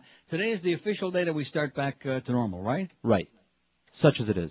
Such as it is. In other words, I'm on every day. Mo is on every day, except like after, a tough bar mitzvahs and weddings and the football broadcast.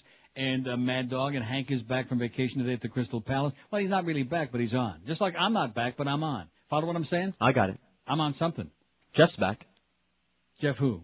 Cohen. Is he there? Yeah.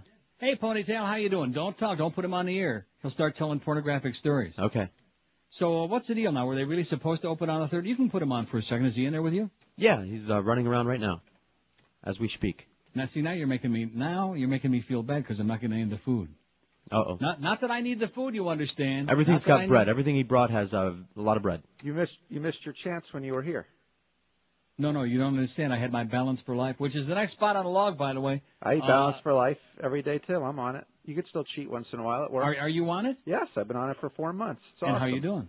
About 15, 16 pounds off from my midsection, which is where I wanted to lose it. Great. My mother's on it. She's lost 35 pounds. Woo! Well, how come you don't give us this information for crying out loud? I've given the information. You're just, busy. You're in town. Dark. We don't go out. No, because then it would be an eating experience, just like with Rimmer. You keep eating with the Rimmers, okay? They'll keep you company until I'm ready to have some more meals. I'm doing pretty damn well. The Rimmers are a lot of fun. 186. Cool. Yeah, I you're didn't damn get right. to see it. Yeah, so anyway, we were hoping to open a week from yesterday, but the inspection... And my friend Marcy, by the way, you are going to take care of her, please. Absolutely. From Walgreens over there, right in front of where your new joint is. Yep. She told me September the 3rd, and I said, this is great. At least somebody tells me, gives me some information, and then come to find out it's going to be late. Yeah, well, the holidays kind of screwed up some of the inspections that, minor technicality that we have to have. You even sound thinner. Does anybody believe that? No. No, but it sounded good. But not a great He is line. You thinner. even sound You thinner. can see it. Yeah. I feel good, too. A lot more energy. There you go. Yeah, it works great. Me and too. The food and is awesome. now that I iced my elbow. I'm like the pickiest guy when it comes to eating out, as you know. In fact, a guy like you that works out so much and hangs out at the gym and gets laid 4 or 5 times a day, you want to know about my bursitis, about my elbow? I've had that before, man. And what did you do for it? I went to it. I got anti-inflammatories and ice. And what? Anti-inflammatories and ice. And ice. Well, I can't do the anti-inflammatories, most of them, because I'm diabetic. Okay, then you. But I can do the ice. I'm going to be icing it all day. In fact, what I'm going to do when the show's over, I'm going to stick my elbow in the freezer for a couple hours. No, seriously, the ice helped tremendously. Everybody's been telling me, put ice on it, and I've been using this the Flexol, all this schmear stuff, which is heat, and it hasn't done a goddamn thing. No, and I did ice for 15 minutes this morning, and the improvement is sensational. So how do you like talking to a big shot up in Toronto, huh? Pretty cool. I wish I was there, man. I'm stressing with all the stuff for the new store. I'll bet you do. Talk to Joe Costello. He'll tell you how much he loved it up here. Did I mention, George, that Joe and his buddies loved it up here? No, you haven't. Oh, well, let me tell you about that. Okay, now I got, say goodbye to Ponytail. Nice talking to you, Jeff. We'll see when you got some food. Wait, what about the new date? Charge the Rimmers double, okay? The new date is about 7 to 10 days, and you guys will be the first to know. This is where we'll make the announcement. Okay, keep tuned to QAM for the opening of the brand new Pizza Loft on the corner of Nob Hill and Sunrise, right by Walgreens. And now, you don't mind if I keep mentioning Walgreens? I don't care, especially after 27 years of only one location. Do you know what a big thing this is? No, you see, the reason I mentioned the Walgreens thing, not just because my friend Marcy works there and all the people in there love me, but because of the fact you have one little liability to overcome, and that is you can't be seen from the street. I have you. I don't have to be seen from the street. No, but I'm just saying, so it's to give people a specific idea where it is. It's in that little strip shopping center right behind the Walgreens. How could you do better than that? No, you in can't. fact, when you drive through the prescription pickup drive-through window at Walgreens, you're like looking right at your place, Absolutely. right at your joint. Right, that's right. You got it. And there are fewer things that make me lose my appetite than thought of looking at your joint. Anyway, have a good time, Jeff, which I'm sure you will. Okay, Neil. And say goodbye. Okay, now, George, I got a dilemma here because I got 2 stories. Okay. Which I'm not sure which one I want to do next. Thank you very much. The David Sanger column from the Times today, which I did peruse but didn't read in its entirety.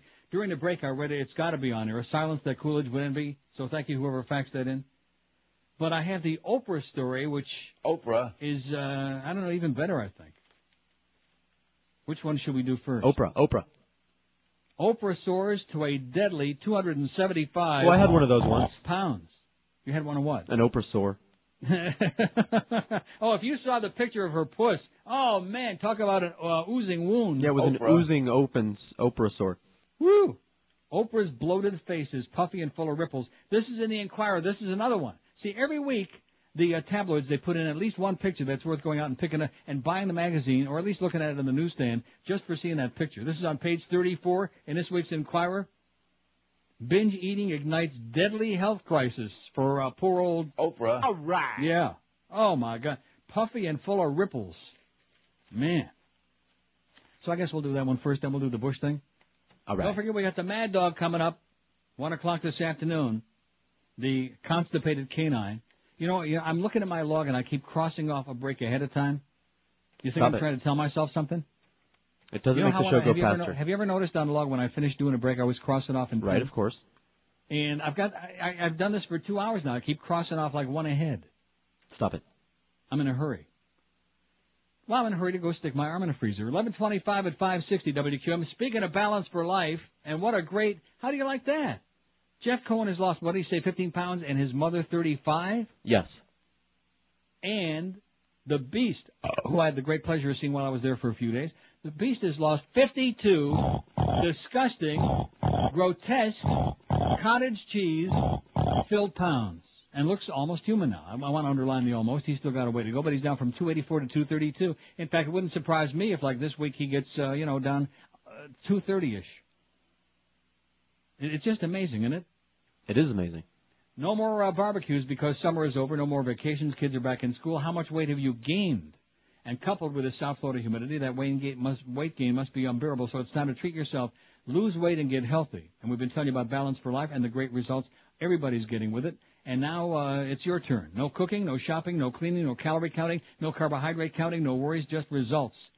Balance for Life combines the knowledge of the Zone diet with special emphasis on the glycemic values of carbohydrates, which controls your sugar levels, and they deliver in that little black sack right to your doorstep. 3 gourmet meals, 2 delicious snacks right in that little thing every day.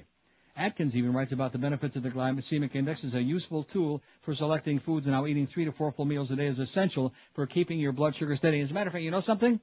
It's funny they should put that in a copy this week because I noticed that after several days on this, the Balance for Life, my blood sugar has been spectacular. And level? And level. In fact, I got out a level and I just put it right in my Pupic, and it was like the little thing was right in the middle.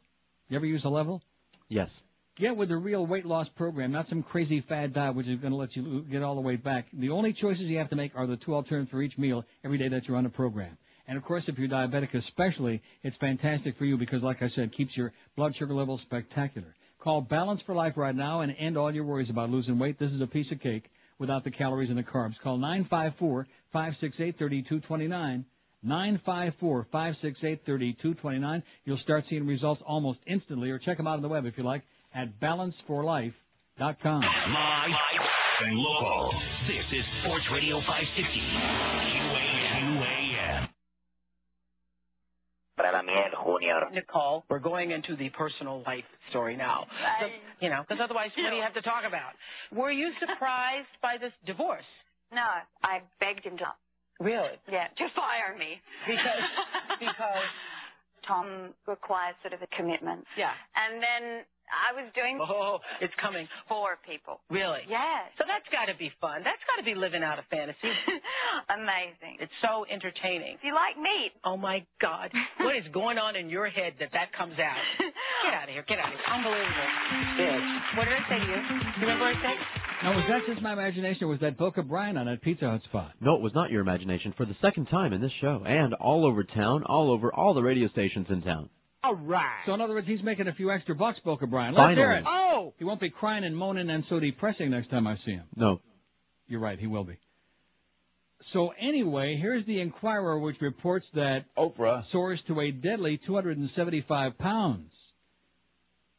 Binge-beating Oprah Winfrey has lost... What did I just say? Binge-beating? Binge-beating. Binge-beating. Binge-eating Oprah Winfrey has lost her 15-year battle of the bulge. She packed on 45 pounds over the past several months, soaring to a deadly 275.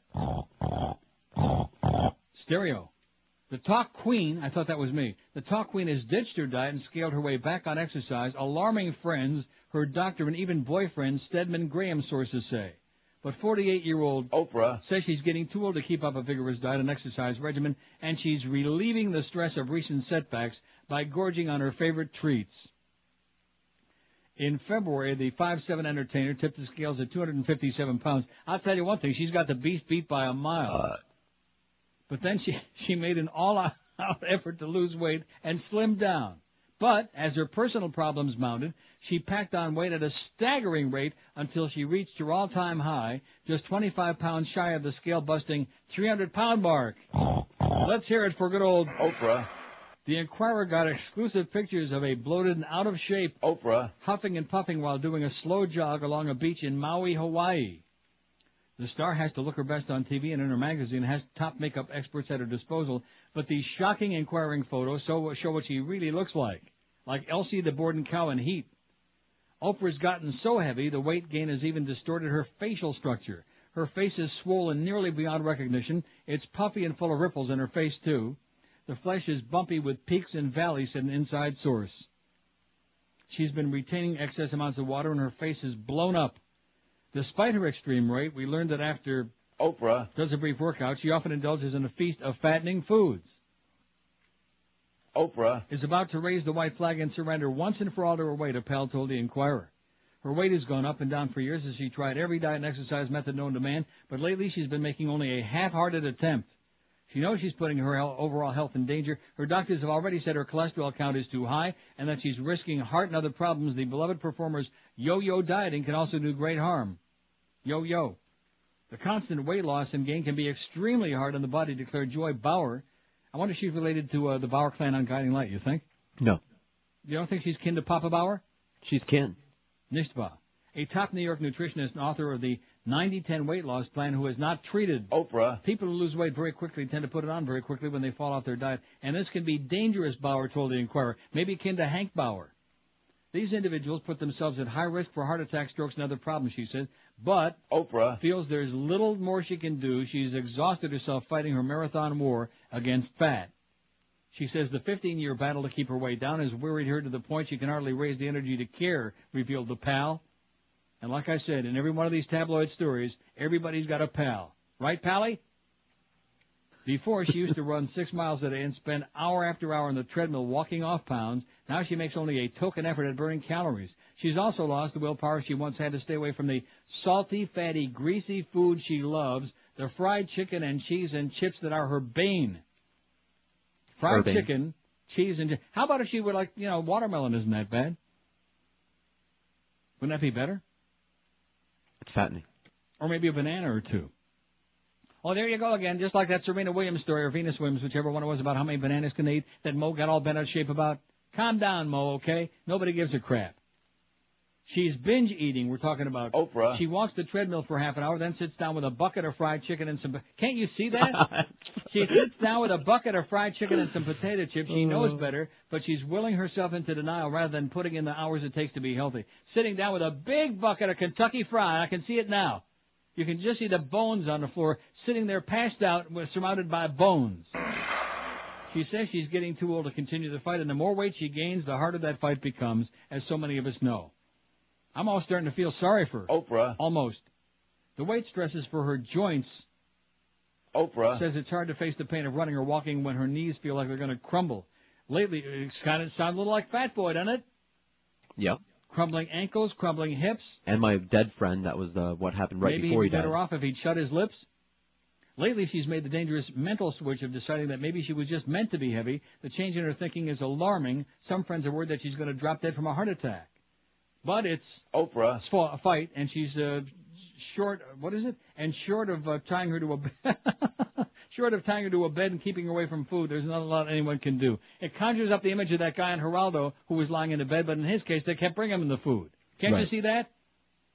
You can just see her so big and so pathetic and feeble that she can't get out of the bed, probably tipping 500 pounds, and everybody's bringing her buckets of chicken and good stuff. I bet you Jeff Cohen will send her pizzas for a free plug on TV. She does try a little bit to watch what she eats and exercise, but where she used to devote all her spare time to her weight troubles, now she devotes 15 minutes here and there. She says the battle has become too hard to fight. She wants it over with.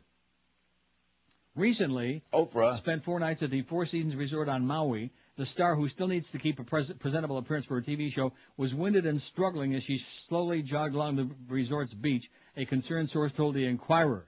When it was rainy out, she did the treadmill in resort's gym for about 10 or 15 minutes. It wasn't like the old days when she'd put in hours a day at a hotel gym. She's obviously in a lot of pain and workouts are short. Add to the inside source, Oprah's weight has reached an all-time high. She's up to 275. It's not uncommon for her to pack on up to 6 pounds a week. She's gone back to eating dessert after every meal as well as using desserts as a daily snack. Chocolate cake, cheesecake, and calorie-laden pastries are an everyday items for Oprah. They calm her nerves the way a martini calms an alcoholic. See, I can relate to that. Sure. Her cholesterol is higher than ever. Her doctor is concerned about her tremendous weight gain. He's warned her before to lose some weight before she kills herself. Lose some weight. Remember Anne Bancroft? Lose Right. some weight. You son of a bitch. Remember that? That was a great scene. I remember. Most of our friends haven't seen Oprah. I mean, they haven't seen that or Fatso. You Same ate the difference. Onis! Yeah. Isn't that a shame that most people haven't seen Fatso? The fat people, it should be mandatory. Yeah, it should be. They should, like with Malcolm McDowell, they should sit them down in front of the goddamn movie Right. screen, prop their eyelids open with toothpicks, and force them to watch it over and over again. I love the scene where he says, I feel sorry for me. There's nobody like Dom DeLuise. Let's hear it for Dom while he's still alive, okay? Burt Reynolds likes him a lot. What do you think that's all about? Just a, Maybe a Bert's a warm chubby friendship. Anyway, it's 11:39, 21 till noon at 560 WQM. We're back on our full-time schedule. Spread the word because Greg Reed sure ain't getting us any billboards, is he? No. Because he's full of crap. Even the stuff he puts in writing, as the Dolphins found out, full of crap. He may not be good, but at least he's consistent. He's consistently full of crap. Our leader, Greg Reed. Even Mo, not only am I not getting any publicity, even Mo, who I'm sure they promised all kinds of publicity when he came here. Hey, I saw those ads. Yeah, he saw. They had one little 3x5 ad in like the Business Journal or some damn thing, like a trade-out. Is he going to get any publicity? No. And of course, with those numbers, probably don't deserve any. Well, maybe he'd have higher numbers if somebody knew he was on. Somebody that heard of him. What do you think? 20 till noon. See, I know you're not going to respond because you just, off the air you rip him an ass, and on the air you're like, well, I need the job. Okay, I understand. Because you're still a hostage. You're still, don't get too carried away. In spite of the marvelous job you did this summer. Now, did Greg, when he came in, say, nice job this summer, George? No. No. Prick. 20 till noon at 560 WQM. Delights of West Boca. Speaking of, it's just endless, isn't it? Talk about losing weight. And the reason it's endless is because most of us are fat. Fat is in fact, what's his name there? The new guy in the morning, Zach? Yeah. The new board op? Man, is that kid fat or what, huh? I don't want to pick on him specifically, but is he fat? Yeah, he's fat. But he's a really good guy. I didn't say most fat people are good guys. Dom DeLuise, a lot of fun. He's funny. But he's going to be dead very soon. Can I do the light spot, or are you going to keep interrupting with this one's a good guy and that one's a bad guy? Joe's friends weren't fat. Who was up there with him? Bill? Bill and David. Nice guys. Not great looking, but nice guys. Delights of West Boca, your official Atkins Diet Retail Center, reminds you that all Atkins brands products are 25% off every day. Although David Little Shave couldn't hurt. Delights carries the complete line of Atkins Diet products as well as over 500 delicious low-carb and sugar-free foods, as reported recently in the New York Times, on CNN, Dateline NBC, and CBS News, and in Time and Newsweek over the last 3 weeks, and in U.S. News also this week, or was it last week. The Atkins Diet continues to be one of today's most popular and successful diets. Low-carb dieting has finally received the respect it deserves, and Delights of West Boca has been the leader in low-carb, sugar-free diet field for over a zillion years now. Over 100,000 of their customers will testify there's no better store, there's no competition, Delights will not be undersold, and this is an entire store devoted to you folks who are desperate to lose the weight. And you can sample anything from their incredible selection. You can try it before you buy it. Kind of like in Amsterdam, you got to like that. Delights' friendly and knowledgeable staff will let you walk through the store, point you in the right direction, and cheer you on as those pounds come flying off, unlike our good personal friend Oprah. Don't forget there's only one Delights of West Boca, open 7 days a week till 10 p.m., and you'll find them on the northeast corner of Glades and 441 in prestigious Boca, where Mo lives. Call 1-877-LOW-CARB or check the web at lowcarb.com. Don't forget, that's Delights of West Boca, your official Atkins Diet Retail Center. Live and local. This is 560. The radio's all yours now. QAM. Neil God. Just was giving me some pain. Lost the feeling in me life. Turning blue and getting cold. I guess I died at 57 years old. At a coronary, oy babe.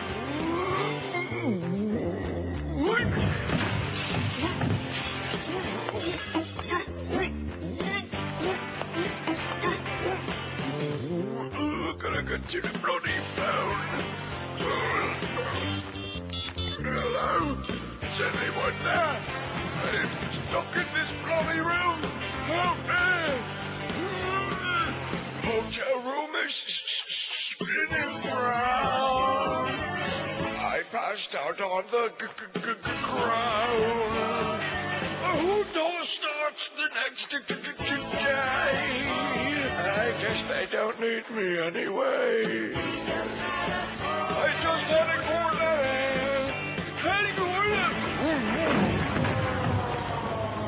Oh, and speaking of that, and people look like they're about to have a coronary, guess what starts at noon today? I give up. The sentencing hearing for your favorite, David Westerfield. All right. And you are right. They were showing clips before, and he was like, had the tears in the eyes and wiping Yeah. away. Oh, yeah. He's starting to get real shaky now. Because they're going to kill him. Because the moment of truth is coming. All right. And they're going to fry his ass with that needle. Too bad we can't bring the chair out, just for special occasions like him. And he's weeping and getting shaky, you're right. In the beginning, he was stoic for like about 30 seconds. And I thought the American Idol thing was last week, so I made another mistake. I guess I misunderstood. Tomorrow night they're announcing the official winner, the final winner. Are you following me? Yeah, well, I'm not following that. We anticipate to be our highest-rated show. 25 million people watching. Yeah, that's pretty good exposure, I'd say. And you should have seen before, they had the bubblehead on CNN, and she's saying, oh, and now let's go out to the West Coast and interview Ryan Seacrest, who's one of the final. And they got the video, but they don't have the audio, and he can't hear her anyway. And he's just sitting there. Ryan, can you hear me? And he's sitting there looking straight at. And by the way, I wouldn't touch him with your hand. By the way, not that you should care anymore, but have you seen the market lately? Oh, yeah, you must be psychic. I was going to mention that next. The market's taking a precipitous crap today. I was just going to mention that. Dow is down 288. NASDAQ's down about 40 points. Oh, but I thought we reached the bottom, and of course it was your bottom. Yeah, everybody out there that's in the market, it was your bottom. That's right. We haven't reached the bottom of the basement. Now we're in the basement. Right. That's right. Oh, speaking of basements, don't do radio shows from your basement. It's muggy and damp. Okay. Just a little piece of advice from somebody who's not going to be doing any more shows from Amsterdam. Whatever this was you just faxed me, I hope it wasn't too good, the Denmark thing. Oh, I can't read it's the best thing ever. Well, I can't read it, though. Oh, no. You read it. All right, it's from Denmark. It's too dark. It came out black. Thank you, Miguel, by the way. A patient. Hey, thanks, Miguel. We still love you. Go ahead. I hate to keep interrupting. That's all right. A patient broke wind while having surgery and set fire to his genitals. A 30-year-old man was having a mole removed from his bottom with an electric knife when his attack of flatulence ignited a spark. His genitals, which were soaked in surgical spirits, caught fire. The man who's suing the hospital said, when I woke up, my penis and scrotum were burned like hell. Besides the pain, I can't have sex with my wife. Surgeons at the hospital in Kura something ups said it was an unfortunate accident. I can't read Dutch. Kellerups. Dutch? It's Danish. Whatever it is. It's in Denmark. Yeah, you're right. You don't read well. But it is a good story. You're right. Thank you very much, Miguel. Miguel's got his eye on it. Now, what was I just going to do before you threw me off? Oh, yeah, we got American Idol. Now, was I wrong about that they're going to announce tomorrow the winner? I wouldn't know. Come on, you're into that crap. I don't know. Not that crap. Big brother, big sister, big mama. Totally big different boobs. animals. Now, what is this Vegas story you just faxed me here? Oh, this isn't another one of those priest things, is it? No. It's a Mormon thing. On the surface, Stephen Fales had the perfect life. Former missionary and clean-cut member of the Church of Jesus Christ of Latter-day Saints. He was a Mormon. Husband, father of a young boy. You know something? I have to interrupt this. I don't want to make fun of anybody's religion any more than I usually do, which is a lot. But this thing with the magic underwear, I'm sorry. I mean, I understand that when you're born into something and you're brainwashed and take all the time. Why are people doing these things? They're magic underwear. They're temple garments. Anyway, he was gay, he's a homosexual, yada, yada, yada. Well, this isn't worth talking about on the air, is it? No. This is some kind of a fag story. We don't want no more fag stories. The host is a fag, that's good enough, and a lot of people think George is too. Yeah, but it's a Mormon fag story. At least the ones story. with fags. I don't care about that. There's plenty of Mormons who are fags, okay? Just ask Steve Young, he'll tell you. 283 votes on our survey today on neilrogers.com. And like I said, go out there with sandwich boards up and down the Lincoln Road Mall, up and down all over the place. Sunrise Boulevard, over in Fort Lauderdale by what you call it? What do you call it over there in Fort Lauderdale? What do you call Las what? Olas. I haven't been there in so many years I can't even think of it. Las Olas. Sure. Do you know how many years it's been since I've been over there? 10. A coon's age. Well, what are you going to go over there except for some of those fancy schmancy restaurants? There are some pretty good restaurants over there. Yes, indeed. Or at least there used to be.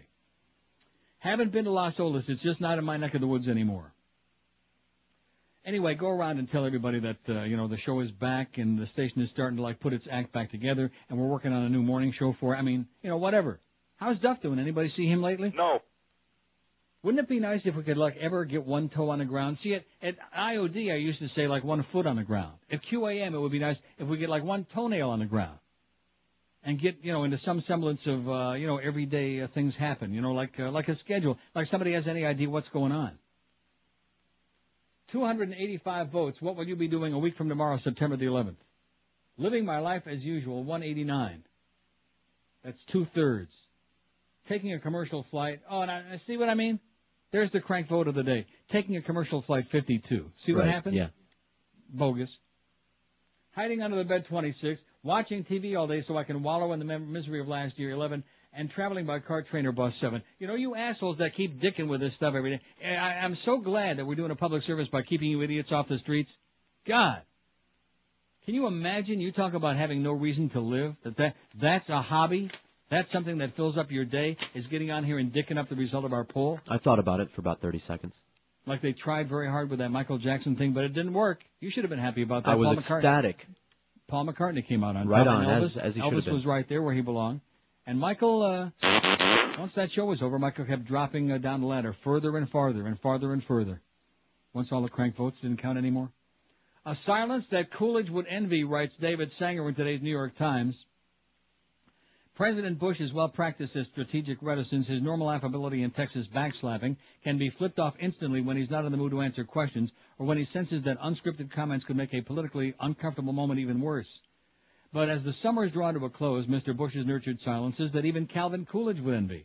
Ensconced on his ranch last week, he kept reporters at bay and let Vice President Cheney do all the talking about the administration's thinking on Iraq.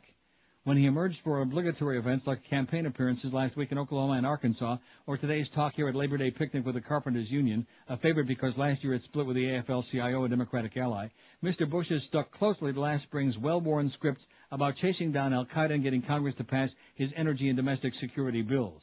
So what are his thoughts about the national security advisors from his father's administration who've taken to the airwaves and op-ed pages suggesting that he may be making a huge mistake by careening toward a confrontation with Iraq without the support of allies or Arab nations? Mr. Bush has avoided the question and the inevitable follow-ups about whether his Republican critics are speaking for his father or Secretary of State Colin Powell. The critics deny it.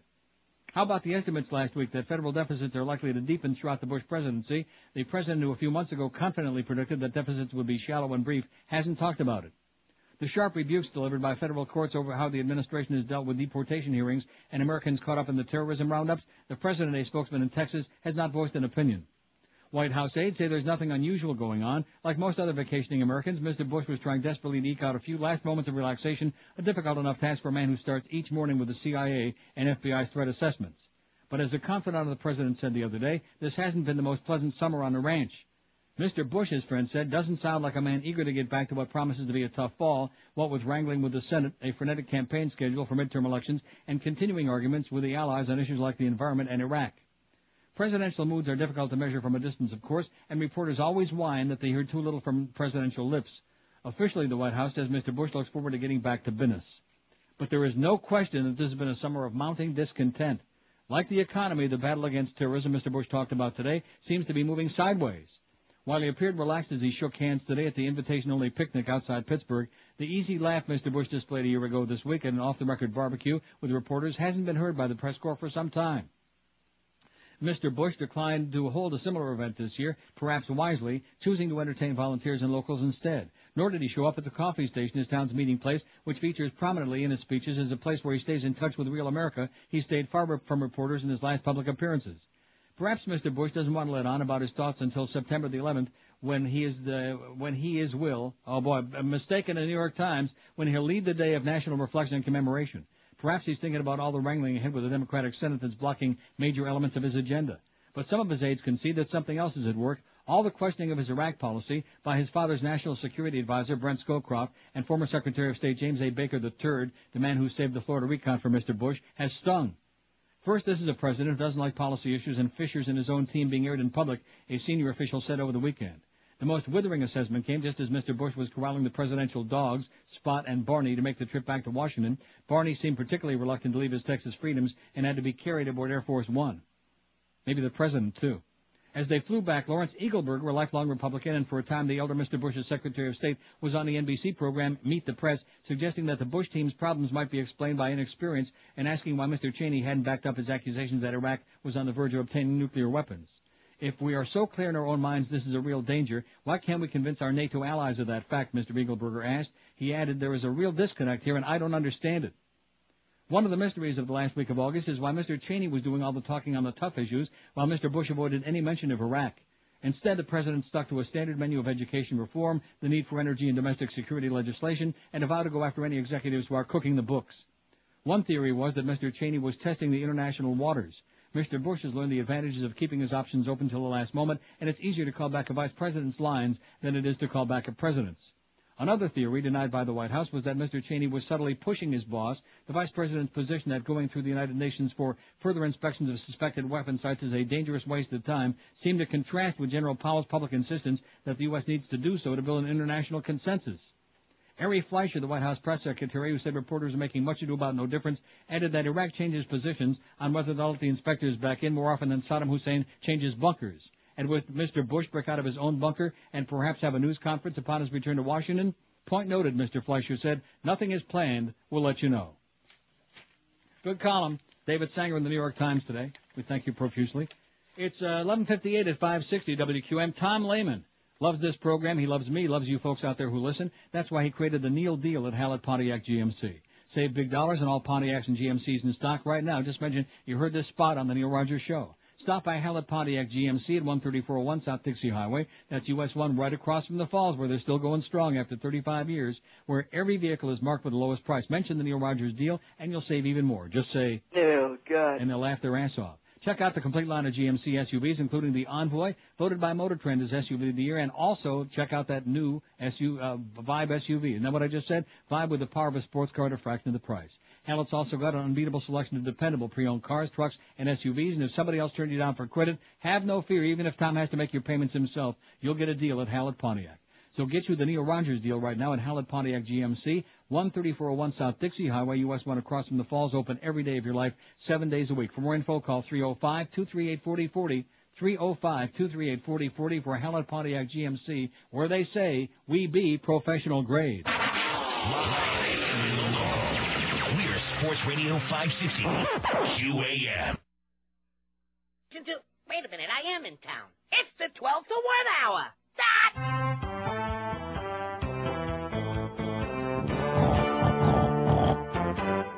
Oh, fat ass Rosie, please go away. Find a new way to attack a buffet. Go home and eat your ho-hos till you explode. Just like your fat, chudding ladies have to buy 2 seats on a plane. Spinning your fingers that have yellow stain from Cheetos. Can't see your toes. Master Piggy Poo knows. Proud to be fat, disgusting, and pasty. Oi, oi. You make the shuddered women smile. They like a gal who's fat and sassy. Big smelly fat, so repulsive and vile. Your body cheese smells like a crapper. After it was occupied by Ed Asner. Need a shoehorn to get into your car, 'cause you're too goddamn wide. Oink and squeal, oink and squeal, oink and squeal, fat lady. Living with your lover, let's be. Slobbering and sorting the tree between her knees. Mashed potato yeast. Smells fishy to me. Lapping up a tuna that's moist and tasty.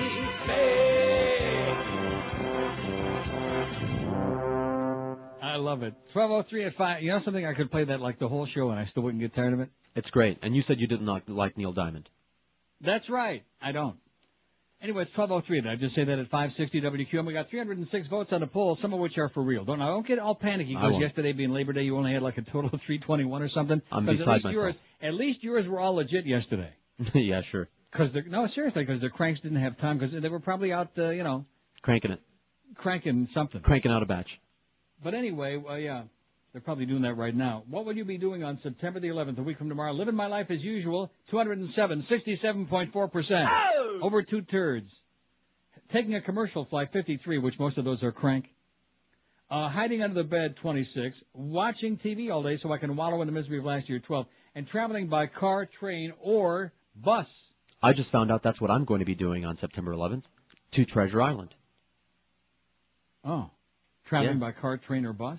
Well, by car to Treasure Island. Anyway, how many people voted for that? 9. What is that? I don't understand. What does that mean? I just found out. Highboy just popped in here, just wheeled in here and told me that we're having a 9/11 appearance at Treasure Island. Oh. Yeah. He wheeled it. Now, how's he doing, as a matter of fact? How's he doing what? And what's his story? Now, we got Vlad is working this week for us.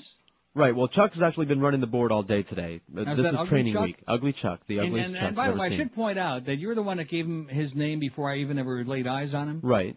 And to me, I wouldn't say he's ugly. I would just say he's a guy. You know what I mean? Okay.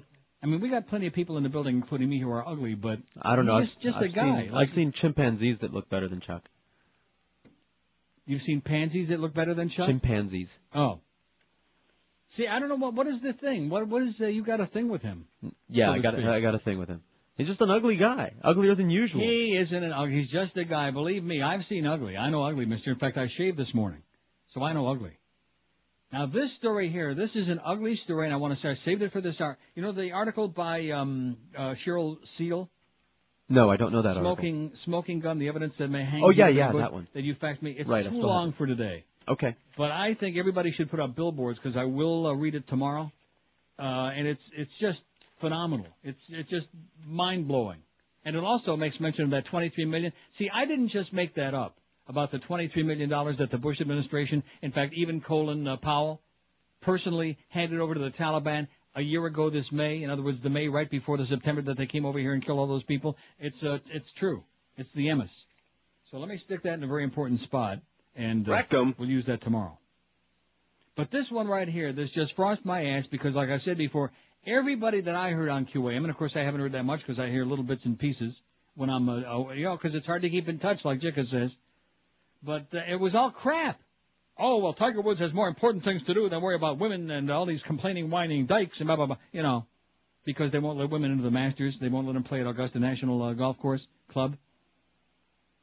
And let me say it again. It wasn't that many years ago that they wouldn't let blacks into Augusta National, and if they were still doing that and Tiger couldn't have played there, oh, gee, what's the point of having a Masters if we can't have Tiger play? They'd have been having a nervous crap right in their pants.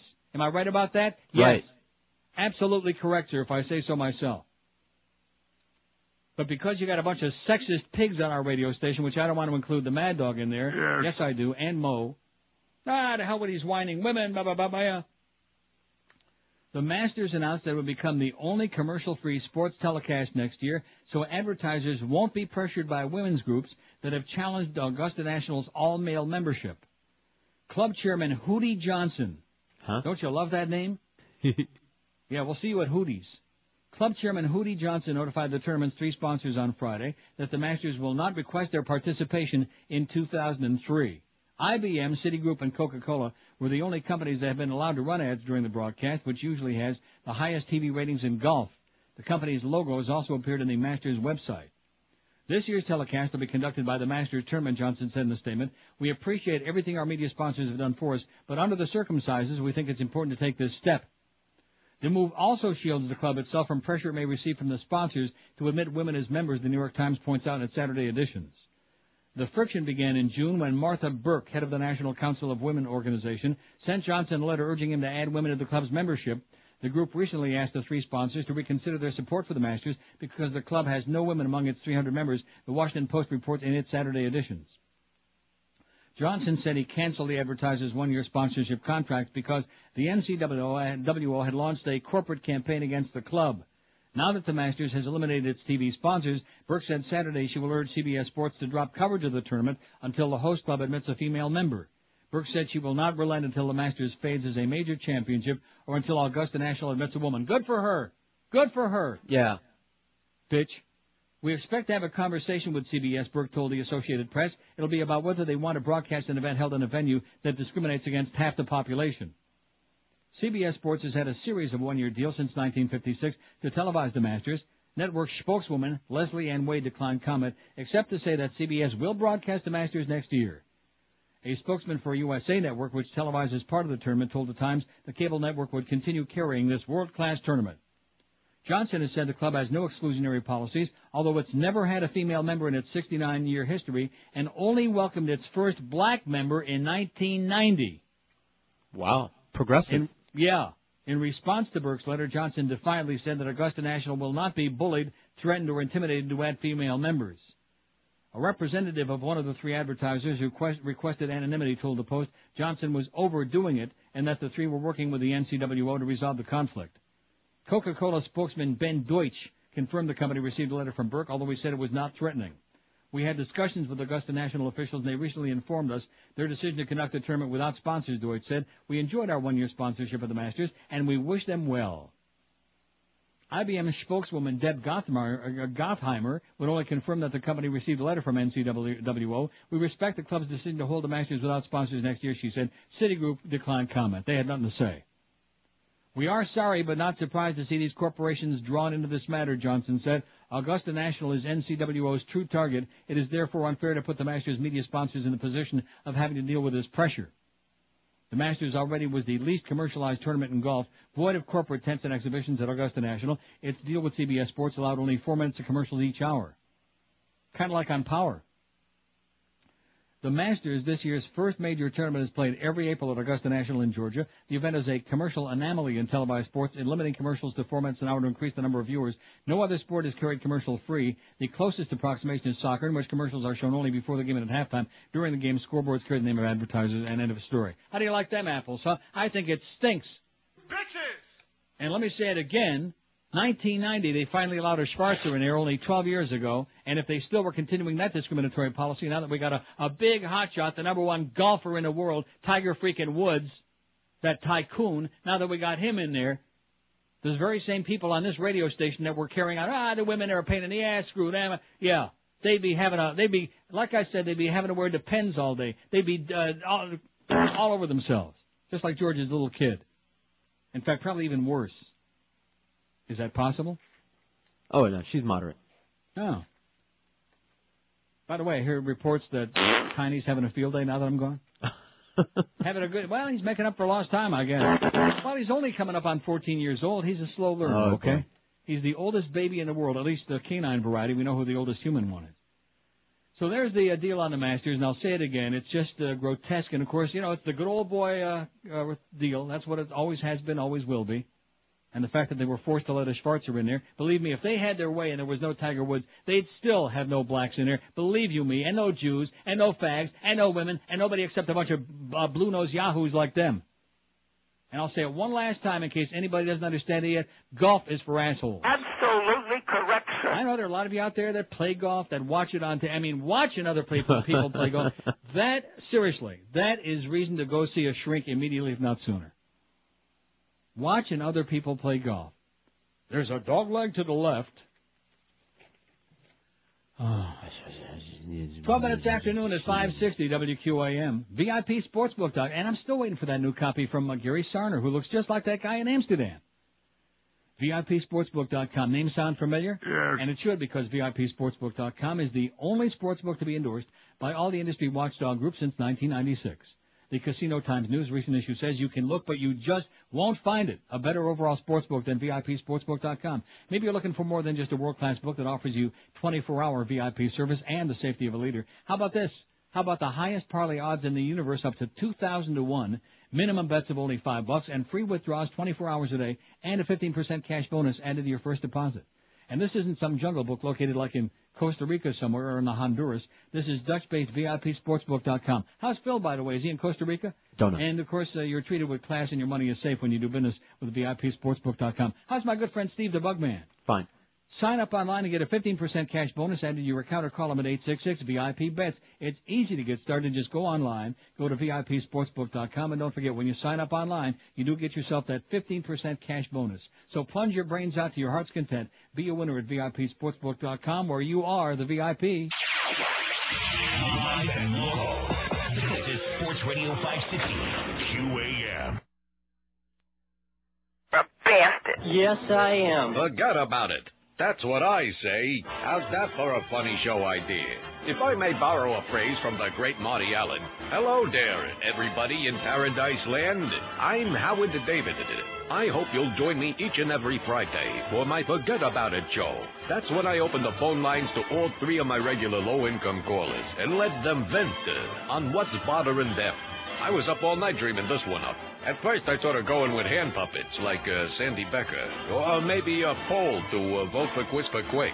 But management and I agree. This will be a real showstopper. Now, I run a family-type show here, so I don't want no references to sticks, jigaboos, or faggot guzzlers. Other than that, I promise you a hilarious cacophony of hijinks and open conversation. Forget About It Friday. That goes for listening to 560 WQAM. Yeah, based on the last trend, I think you're right. 12:18 at 560 WQAM. I'm watching CNN. They just had the weather bitch on there, and she's got her map, and she's got severe storm warning, and she's got like a big chunk of the Midwest.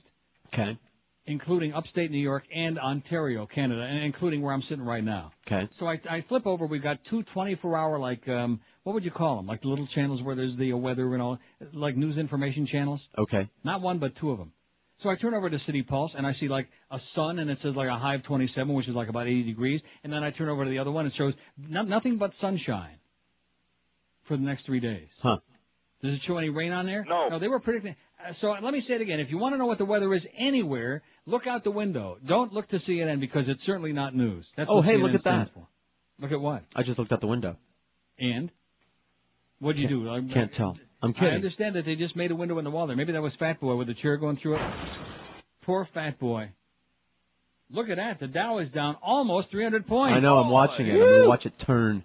Holy crap, man. It's going to be 300 any second now. And the NASDAQ. If the thing ever comes up here. Well, I can go to CNBC and see what they're hawking now. Now, who's here with our MSNBC News update this hour, Alex? Bill, before I get to the 4320. news, I have to echo Joe's sentiments. Welcome back. We missed you. Thank you. So, Yeah, I'm looking at it. See, when I put on CNBC, that usually means I'm looking Oh, at is it. that okay? Oh, I want to do it. And believe me, it's off immediately. See, I don't care. I don't wish anybody any ill because we've all lost more than enough. At least most of us have. How's Mitch Hirsch doing, by the way? Piece of crap. China, speaking of crap, reportedly blocks Google access. Did you hear this? No. No Google. And also no Kugel. China appears to have blocked... Have you ever had potato kugel? Yes. Noodle kugel. Not potato kugel. No. Oh, that's Luxion kugel. Sorry. You never had potato kugel? No, I don't think so. Ooh. Now, speaking of potatoes, now we're talking. Where can I get some of that? Where can I get that? Too bad the Pickle Girl don't have that stuff. Boy, that is good. Anyway, China appears to have blocked leading search engine Google, sparking speculation of a crackdown on Internet content viewed as subversive ahead of a Communist Party Congress in November. Google is too subversive for China. I knew that. The U.S.-based website, which has become popular among Internet surfers in China because of its simplicity and ability to run through Chinese-language web searches, was inaccessible via Chinese servers as early as Saturday, users be saying. It's being blocked out of Beijing, said one industry insider, who follows China's regulation of the Internet closely and used his computer to confirm and pinpoint the block. The government openly attempts to control web content in China, where the Internet threatens Communist Party control over the media. It blocks several foreign news sites and frequently forces domestic sites to expunge content deemed unwholesome. Isn't that our good, close, personal friends, the Chinese? That's them. I'm talking about the Chinese government, not the Chinese people themselves. Right. And believe you me, you don't want to pick on the Chinese people when you're in Toronto like I am. Man, a lot of Dog-eating Chinese backwards people. barbarians. And most, what? They eat dogs. And tigers.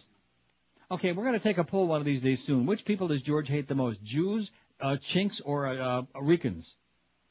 An article posted on web portal NetEase.com said Google was being blocked because searches could bring up links to pornography, content associated with the banned spiritual movement Falun Gong, and information deemed harmful to national security. Remember that Falun Gong show with Chuck Barrett? China's media censors tend to be especially edgy during politically sensitive times, analysts said, and a Google block may be an attempt to sweep up ahead of party Congress, which is expected to see sweeping leadership changes. It was the first time the government had blocked access to an internet search engine, analysts said. How do you like that, huh? No Google in China. No Google and no Kugel. Freaking crazy-ass chink bastards. See you guys in Tiananmen Square, man. That's what George said. I can just see you getting crushed under that tank. Hey, I was all hopeful, like everybody else was. Hopeful for what? That they would win their independence. They were putting out a big brave demonstration there. Right, yeah. Pet resort Pampers Pooches. Can we lighten things up just a little bit? I got a couple of great animal stories. Okay. They're not great. They're okay. Some pet owners will go to any length to spoil a pooch, as Carol Shrimshire can attest. Shrimshire runs the Rob Carey Pet Resort in San Antonio, Texas, which opened in 1976 and recently underwent a $750,000 expansion that doubled the number of indoor-outdoor suites, some with heated floors, TVs, and miniature four-poster beds. People are getting pickier. Dogs are part of the family now, and people are able to indulge in things they couldn't do as a kid, Shrimshire said last week. At Shrimshire, whatever her name is, resort. Shrimshaw. At the Shrimshaw, what is the name of that movie? Shawshank. Shawshank, yeah, it sounds like it. Lodging in the suites ranges from $19 to $41. Oh, you know what was on last night before I finished this story? I give up. That Monica thing. Have you ever seen that? No. A Night with Vlad Monica? saw it. Where she sits and she talks with the audience. What answer, a bitch. What yeah. a disgusting, self-aggrandizing bitch. And, well, I felt very bad, and it was kind of like I did nothing but give blowjobs. And maybe... Oh, man. I guess she forgot to talk about how she went there with her presidential knee pads. You have to see that. It'll make you puke. I don't want to see it. I saw the previews and it made me puke. And then these assholes in the audience, hey, there are a few of them apply. Not all that many, but those people need to be at Scrimshires. Lodging in the suites ranges from $19 to $41 a night. There's also daycare for up to $39 a day. Massages for the pets, not their owners, are $25 for 30 minutes. Some kennels have piped-in music and phone jacks so guests can hear their masters.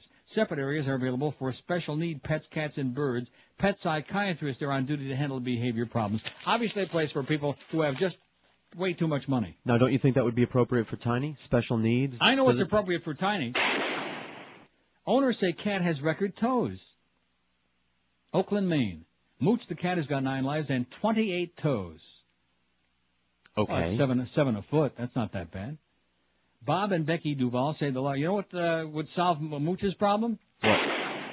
Bob and Becky Duval say the large yellow feline has more toes than any other cat in the world. The Duvals have submitted evidence they hope will earn Mooch a place in the Guinness Book of Records, right along with Mo as the world's oldest baby.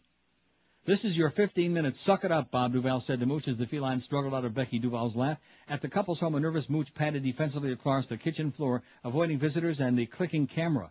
Those who managed to catch a glimpse of the cat before he dashes off are stunned when they see his toes. Kind of like, what's his name from Whammy? What the hell was that kid's name? Which one? The one with the strange feet that you always talked about?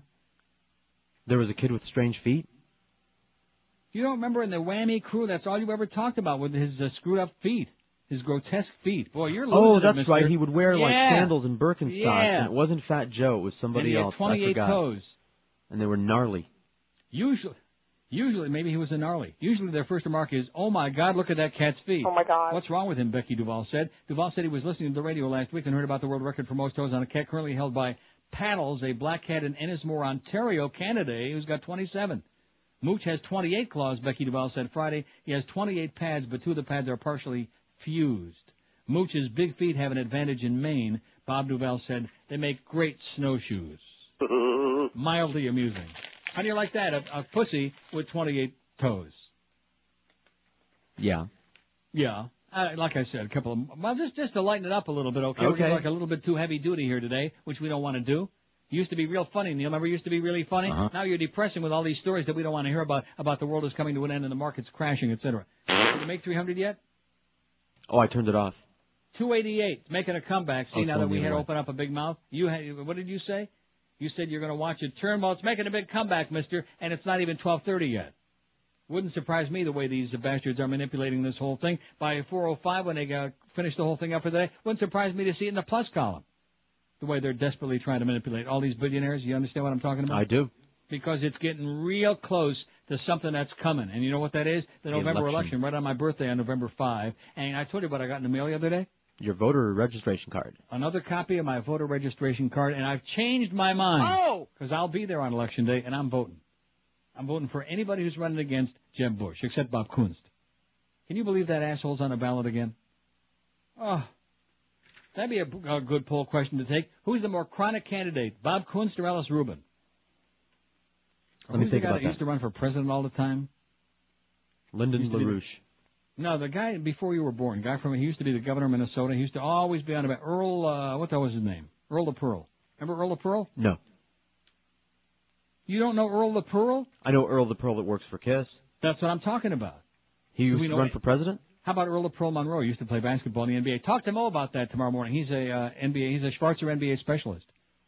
12:27 at 560 WQM. Boy, starting to get in the swing of it now. You know, I almost feel like we're doing a show and we're on the air and stuff. We had that we're like working our way back into it. And maybe Todd Dreck will work his way back into it too and give me some new copy. No. But I sure doubt it. You've heard us talk on this station about fast train and about computer professionals till it's almost coming out of your ears. You've heard us talk about the large number of jobs that are waiting out there in the computer industry for you. The question is, how do you find yourself a great school to help you get those goals attained and make some money? You following all of those? Good. There's only one school that's got 4 convenient locations all over Dayton, Broward, including the brand new one in Kendall, and of course that's Fast Train. Only one school that's got certified Microsoft instructors, convenient days, evening, and weekend classes for you. Only one school that's got full-time job placement with over 30 years experience for you, and that can complete your course for you in just 4 short months. Hands-on training we're talking about, and like I said, it's Fast Train. So get off your ass, pick up the phone and call Fast Train toll-free, 1-866-FAST-TRAIN. That's 1-866-FAST-TRAIN. In just 4 short months, you can say goodbye to your dead-end job and your asshole boss and start making some serious bucks. 1-866-FAST-TRAIN, or check them out on the web if you like at fasttrain.com. Live and local. We're Sports Radio 560 QAM. I want to bang you in the butt, honey. Why not cast your vote for the little guy? Hi, this is Boca Brian, speaking on behalf of comedy writers everywhere, urging you to please cast your vote for Janet Reno. The outlook's not too bright for the old gal since she's running a lousy campaign. But your vote for Janet Reno will give me and many others 4 years of hilarious material for you to enjoy. Here, listen, I'm working on some right now. I hereby rename the Florida state capital Shakey's Pizza. The battery in my vibrator has been dead for years. Improved education, balanced budget? Come on, by now you should know none of that's going to happen no matter who gets in. So why not have a few laughs? Besides, the royal family has enough, don't you think? Put your political agenda aside for just a moment on Election Day and show your support for this pathetic little bald man and all the other struggling comics who work feverishly every day to bring joy into your life. This message will be paid for if Reno gets elected. 12:31 at 560. What do you think her chances are? Pretty good? No. No chance. I think McBride's going to win the primary. Please. I mean, isn't that sad that we have to be rooting for a guy like that? That we have no idea who the hell he is, but he's a pretty good tap dancer. He ain't no Willie T. Ribs, but he's pretty good. Speaking of Florida elections, by the way, education effort aiming for a smooth Florida vote, says the Sun Sentinel, or is this the Herald? Oh, it's in the Herald, so it might not be true. Television commercials created by students, demonstration tests at the local Publix, posters in doctors' offices, advertisements on movie screens, and butterfly ballot creator Teresa Lepore visiting a biker's chili cook-off. Teresa Lepore. Yeah, good old Teresa, baby. That f***ing bitch. Exactly. 2 years after Floridians found a bewildering variety of ways to spoil their ballots, the state's election supervisors are working overtime to try to teach voters how to vote, as if it was their fault. Isn't that amazing? I mean, granted, we got a lot of stupid people out there, but, Teresa, you think maybe it could have been your fault, you idiotic bitch, with your freaking butterfly ballot? Jews for Buchanan, baby. That's what she wound up with. Man, it's just astonishing. If I recruit you to vote, I want to educate you how to vote, said Miriam Oliphant, Broward County Supervisor of Elections. With the punch card system now banned in Florida, nearly 60% of the state's voters will be using new and unfamiliar equipment during the September 10th primary and November 5th general election. Primary is going to have a big vote because of the Garrett's thing in Dade County. Right. The discrimination vote in Dade County, where the Farbissen and right-wing Christians want to bring back the days of Anita Bryant, baby. Are those Christians that made up all those signatures and got arrested for that? Those good, honest Christians who would never lie. Those are the ones. Anyway, it says that's one reason supervisors are reaching out to the electorate.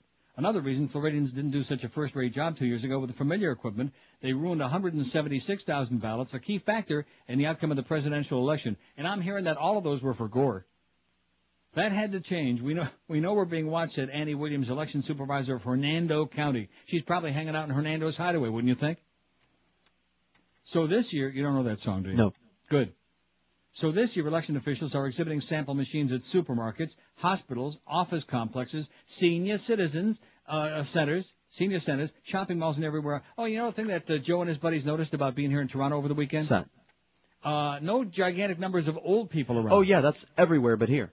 Right. And I told them, every living and breathing city, whether I'm in Amsterdam or here in Toronto or any place, and you walk around downtown or anywhere in the city, you see, mostly living and breathing people.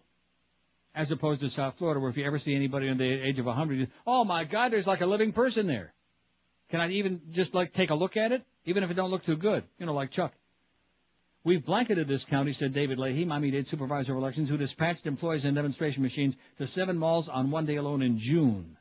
We've run ads about how to vote. We encourage groups and organizations to contact us. We go any place anyone invites us. We've had literally hundreds of demonstrations, he'd be saying.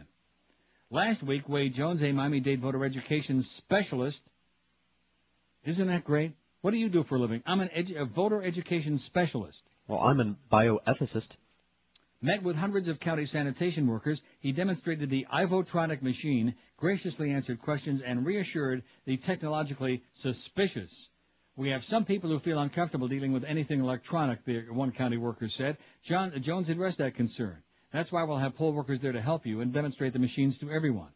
In Hernando County, what is Hernando County? What is that? Don't know. DeSoto County, what is Hernando? Where is that? Some mugwump part of the state.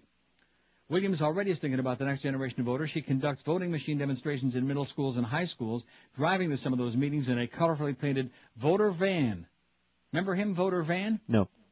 The earlier you can start teaching them, the earlier they're going to become responsible voters, she said. We're out for awareness and education. Lepore, designer of the notorious, obnoxious, and totally humanly unacceptable butterfly ballot that caused mass confusion in Palm Beach County 2 years ago, has carried her new touchscreen voting machines to craft fairs, Rotary clubs, condo meetings, and a Women of Harley bikers picnic. It was fun, she said, the event, which featured a chili cook-off. More than 100 people tested the new voting machines there, where they had dykes on bikes. Before, Lepore said she had to beg for media coverage on election issues. Recently, a CBS News crew followed her around for 2 weeks, she said, to see if she was really still alive. How can she still be in that office, okay? Can you answer me that question? No, I can't. How can goddamn freaking Teresa Lepore in Palm Beach County, who came up with that cockamamie butterfly ballot and confused all those old Jews in Palm Beach to vote for Pat Buchanan when they thought they were voting for Al Gore, how can she still have that job? I think that's a magnificent question, don't you? Yes. Bitch. And by the way, Mike Lowell, you're a pain in the ass, okay? None of this equivocating on the station about, well, he's not a bad guy. You're an idiot. Anybody, especially whose wife is a teacher, would make comments like that when teachers are scraping to get by so they can go to Highlight a couple nights out of the year and have a few laughs. And you overpaid assholes that pissed off the entire universe that are making millions and millions and millions of dollars to go hit a goddamn ball and run around in a jockstrap. Are you some kind of a moron or what, Mike? Yes. And like even Mo said this morning, doing this on the radio station that went out on the limb to fudge the vote to get him on the goddamn All-Star game because they felt sorry for him. Because he's the only player on the team that's got a city in Massachusetts named after him, Lowell. How do you like that? And a supermarket. Piece of turd. And not only that, but picking on our close personal friend, the Big, that really pisses us off. Even though, maybe he don't belong on the air, we know that. But he sure is a pretty good guy, wouldn't you say? He's a great guy. He's a great guy. We all like him, even though, like I said, he don't belong on the air, and he's terrible on the air. But nevertheless, he's a good guy, which is more important to us than whether some asshole belongs on the air or not. Anybody can belong on the air. You know what I'm talking about? You don't have to answer. Anyway, other supervisors have found equally creative techniques as they spend taxpayer money on actual taxpayers. Some counties have budgeted as much as $1 per registered voter solely for educational programs. Around the state, many students soon will be voting for class officers on the county's new equipment, courtesy of election officials eager to show off the machinery. Another example, more than a dozen high school students in the Jacksonville area sit on a voter education committee created by Duval election supervisor John Stafford. One of those students, Andrew Fadale, 16, helped create a 30-second spot, a commercial now running on North Florida TV stations. The ad opens with scenes of young soldiers in battle during the Revolutionary War, followed by similar images from WW1, WW2, and the Vietnam War. It concludes with a flag blowing in the breeze, dissolving into glimpses of 2 beautifully lighted World Trade Center buildings. 800,000 Americans died for our democracy, the announcer says. Remember them and vote, God damn it. Fidel said, we as teens have been affected by 9/11. People died under this country's flag, and they died giving us the freedom to vote. That fewer and fewer people vote is an abomination, he said, and he is absolutely correct, sir. So I'm going to vote this November. He talked me into it. You believe me? Yeah, I believe you. I'll think about it. Education officials also are mailing more print. And of course, I won't be able to vote in September 10th on the gay rights thing. First of all, I don't live in Dade County anyway. Do we have anybody in this station that lives in Dade County? Chuck. Greg? Anybody else? That's it. I'll do a search. In Broward, Oliphant last week mailed what she called a very unique package to all 950,000 voters in the county. It includes a new registration card, directions to the voters' polling place, and educational material about the new voting machines and the voters' rights and responsibilities. I wonder if Kevin Bacon had anything to do with that. Because remember I told you that movie he was running around stark naked in the shower? Right. He had a very unusual package. The general message is we're going to do everything we can to help you cast a proper vote, she said. Several election officials elsewhere bought time at local theaters to advertise key dates and information before the start of popular movies. In Nassau County, election supervisor Vicki Peterson Cannon pooled some of her educational money with 2 neighboring counties to buy ad time. She also distributed promotional posters to doctors' offices. One says simply, for a healthy America, vote, God damn it. There you go. All right. See, it would help if you felt that your vote was going to be counted right and they were going to fix all the elections. That would help. And it would also help if you felt that there were like candidates running for that might be competent. Now you're getting and have carried an away. IQ larger than their shoe size. I bet you Janet's got big feet, not as big as Tom Oh, Welling. man. Oh, why do you make... I don't want to picture those feet. Can you imagine her feet? You think the guy from Whammy had funky Not just feet. the size of them. I bet she's got 45 toes. To hell with that cat. Man, Club feet. when she puts the pedal to the metal, man, wow, that thing takes off like a bat out of hell. I'm going to have nightmares now. Maybe instead of sending him in outer space, we can put Lance Bass in Janet's pickup truck. What do you say with that? Or in one of her shoes. Or I got a better idea. How about underneath it? Sounds like an even better idea. I'll drive. And by the way, Lance. Bye, bye, bye. You piece of turd. Oh, thanks for reminding me about that. About what? About that he's not going up there. He's not going to contaminate space for the rest of us. Well, that's what they're saying, but you know, who Yeah. knows? Could be some last-minute negotiations. Anyway, let me tell you about something really great that we don't have to argue about, a product that's good for you. Unlike all those other things we were talking about before, like the fries and Mickey D's and stuff, Oleomed is a product that will make you feel your best and keep you in good health, even in the surly, sultry, hot, humid days in South Florida, in hell, and in paradise. Oleomed is a soft gel capsule. It's got the best olive oil in the world, along with other good stuff for you. There are vitamins in there. There are minerals and herbals to promote health for all different aspects of your body. There's one product specifically designed to help your prostate, one for your heart, one for your blood pressure, for your cholesterol, your circulatory system, your digestive, your endocrine system, your skin, your bones, even your mind, all using the benefits of the best olive oil you're going to find anywhere. And don't forget, Oleomed's got products for men and ladies as well, real ones. Pick some up at Walgreens. Say hi to Marcy today when you go in there and pick up your Oleomed. And say, when's that new pizza loft going to open, damn it? The one right behind you there. Whole Food Markets, Navarro Pharmacy, and Sedano's as well. Or you can call their toll-free number, and they'll give you all the information about their products and what they can do for you. Call 1-866-OLEOMED. That's 1-866-OLEOMED. And don't forget, you can order their products and get more info, too, right on their informative website at oleomedamerica.com. Live and local. This is Sports Radio 560. QAM. You're hopping in the time machine. Won't you come along and dream? Here's the golden record from WQAM. Right now. Didn't that sound great? I loved it. Beautiful. You're as cold as ice. Okay, I'm not playing the song. I just felt like doing that because I had so much fun using those jingles last week. And I'm and of course I'm using that particular jingle. I'm going through the Foreigner album here and trying to figure out, well, which one of these starts out, like really, you know what I'm saying? Mm-hmm. Really schmaltzy like that. Oh, I love songs that start out like strong. You know what I mean? Like they used to say on the morning show when we had one. Remember when Joe and Defoe always used to use that line? Oh, he's really strong this morning, which is probably one of the reasons that show ain't on anymore. Well, I tell you, we've really been through it at QAM. It's one of the great miracles of all times. I think probably it's coming to an end pretty soon, though. Oh, God. Did you read this letter from Brian from where in Nassau, the Bahamas? Yes, I did. That's Hey, why have I a great faxed day, it. Brian. Yeah, man. Look at that. Even though I hate the Bahamas, he doesn't take it personal. Says, Dear Uncle Neil, I've been a fan of your show for many years, including the IOD days.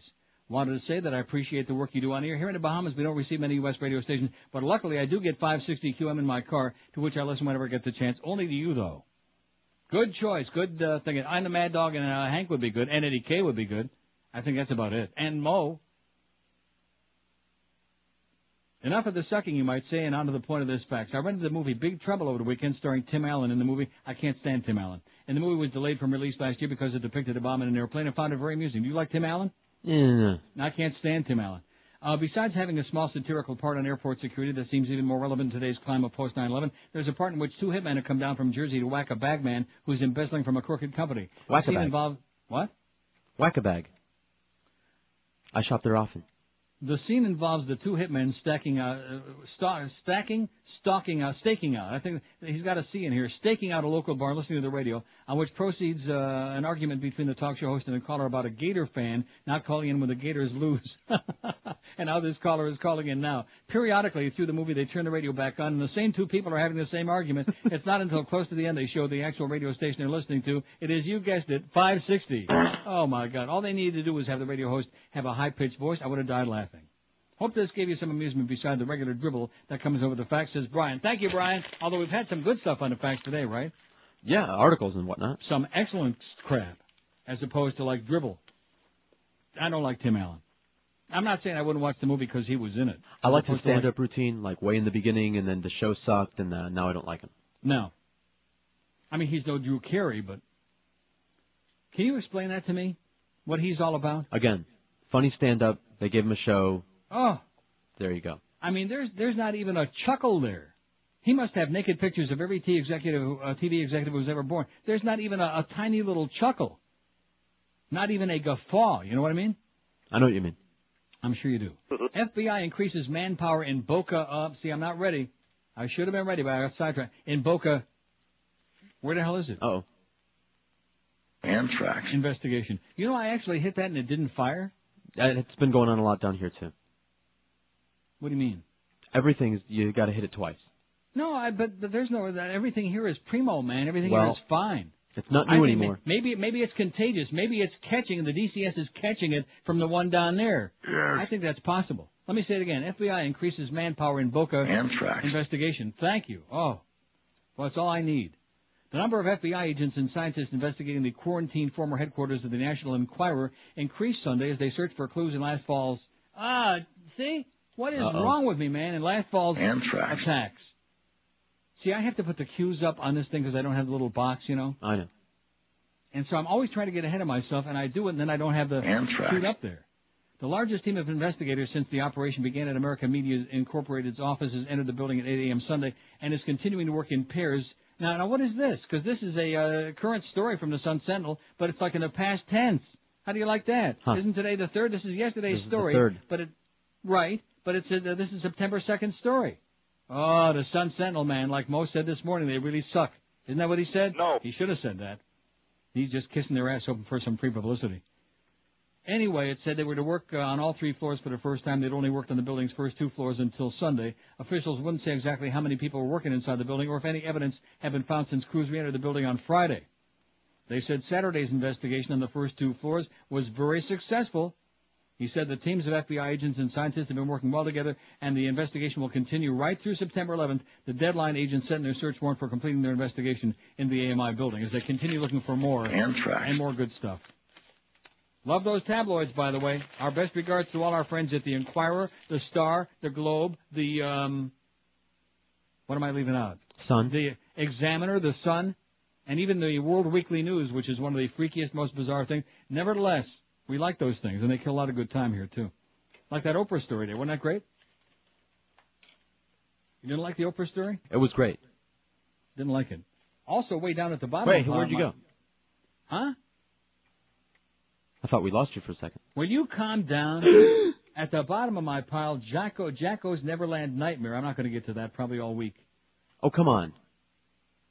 Cash-strapped superstar may have to unload beloved ranch. Let's take up a collection for Michael. I'm going out on the street right here. I'm going to go up and down Yonge Street, which is going to take me a long time. It's the longest street in the world. Did you know that? No, I did not. Yonge Street in Toronto is the longest street in the world. See, you learned something on this show already. Who said this isn't an educational goddamn freaking show? 364 votes on the poll. Oh, sorry, George, because some of them are real. Like about 50. What are you going to be doing next Wednesday, September the 11th, we asked on this highly informative, educational, erudite show? What did that guy say that one day? He tried to tell me how to pronounce erudite. Oh, yeah, don't even. Oh, that asshole from New York, that pseudo-intellectual schmuck. Why is it that so many people from New York think they're so goddamn smart, huh? In addition to which, you people in South Florida from New York, if you were so smart, how did you wind up there, huh? Good question. Gravity. What will you be doing on September the 11th? Living my life as usual, 255, 70%. Oh! All right, that's a nice percent. Taking a commercial flight, 55 of which at least 45 are bogus. Hiding under the bed, 30. That, you know, that's improved from the way it was before. Remember, I used to take those polls, we put that in as kind of like a, you know, like a clown vote. But that's decreased, so they've actually come out a little bit. They're coming out. Watching TV all day so I can wallow in the misery of last year, 14, and traveling by car, train, or bus, only 10. And you notice how we never really got to follow up on those bus hijackings? Oh, yeah, remember those. Yeah, and just all those Greyhound and Trailways bus, and it just, we never heard any more about that. There was never any more to the story.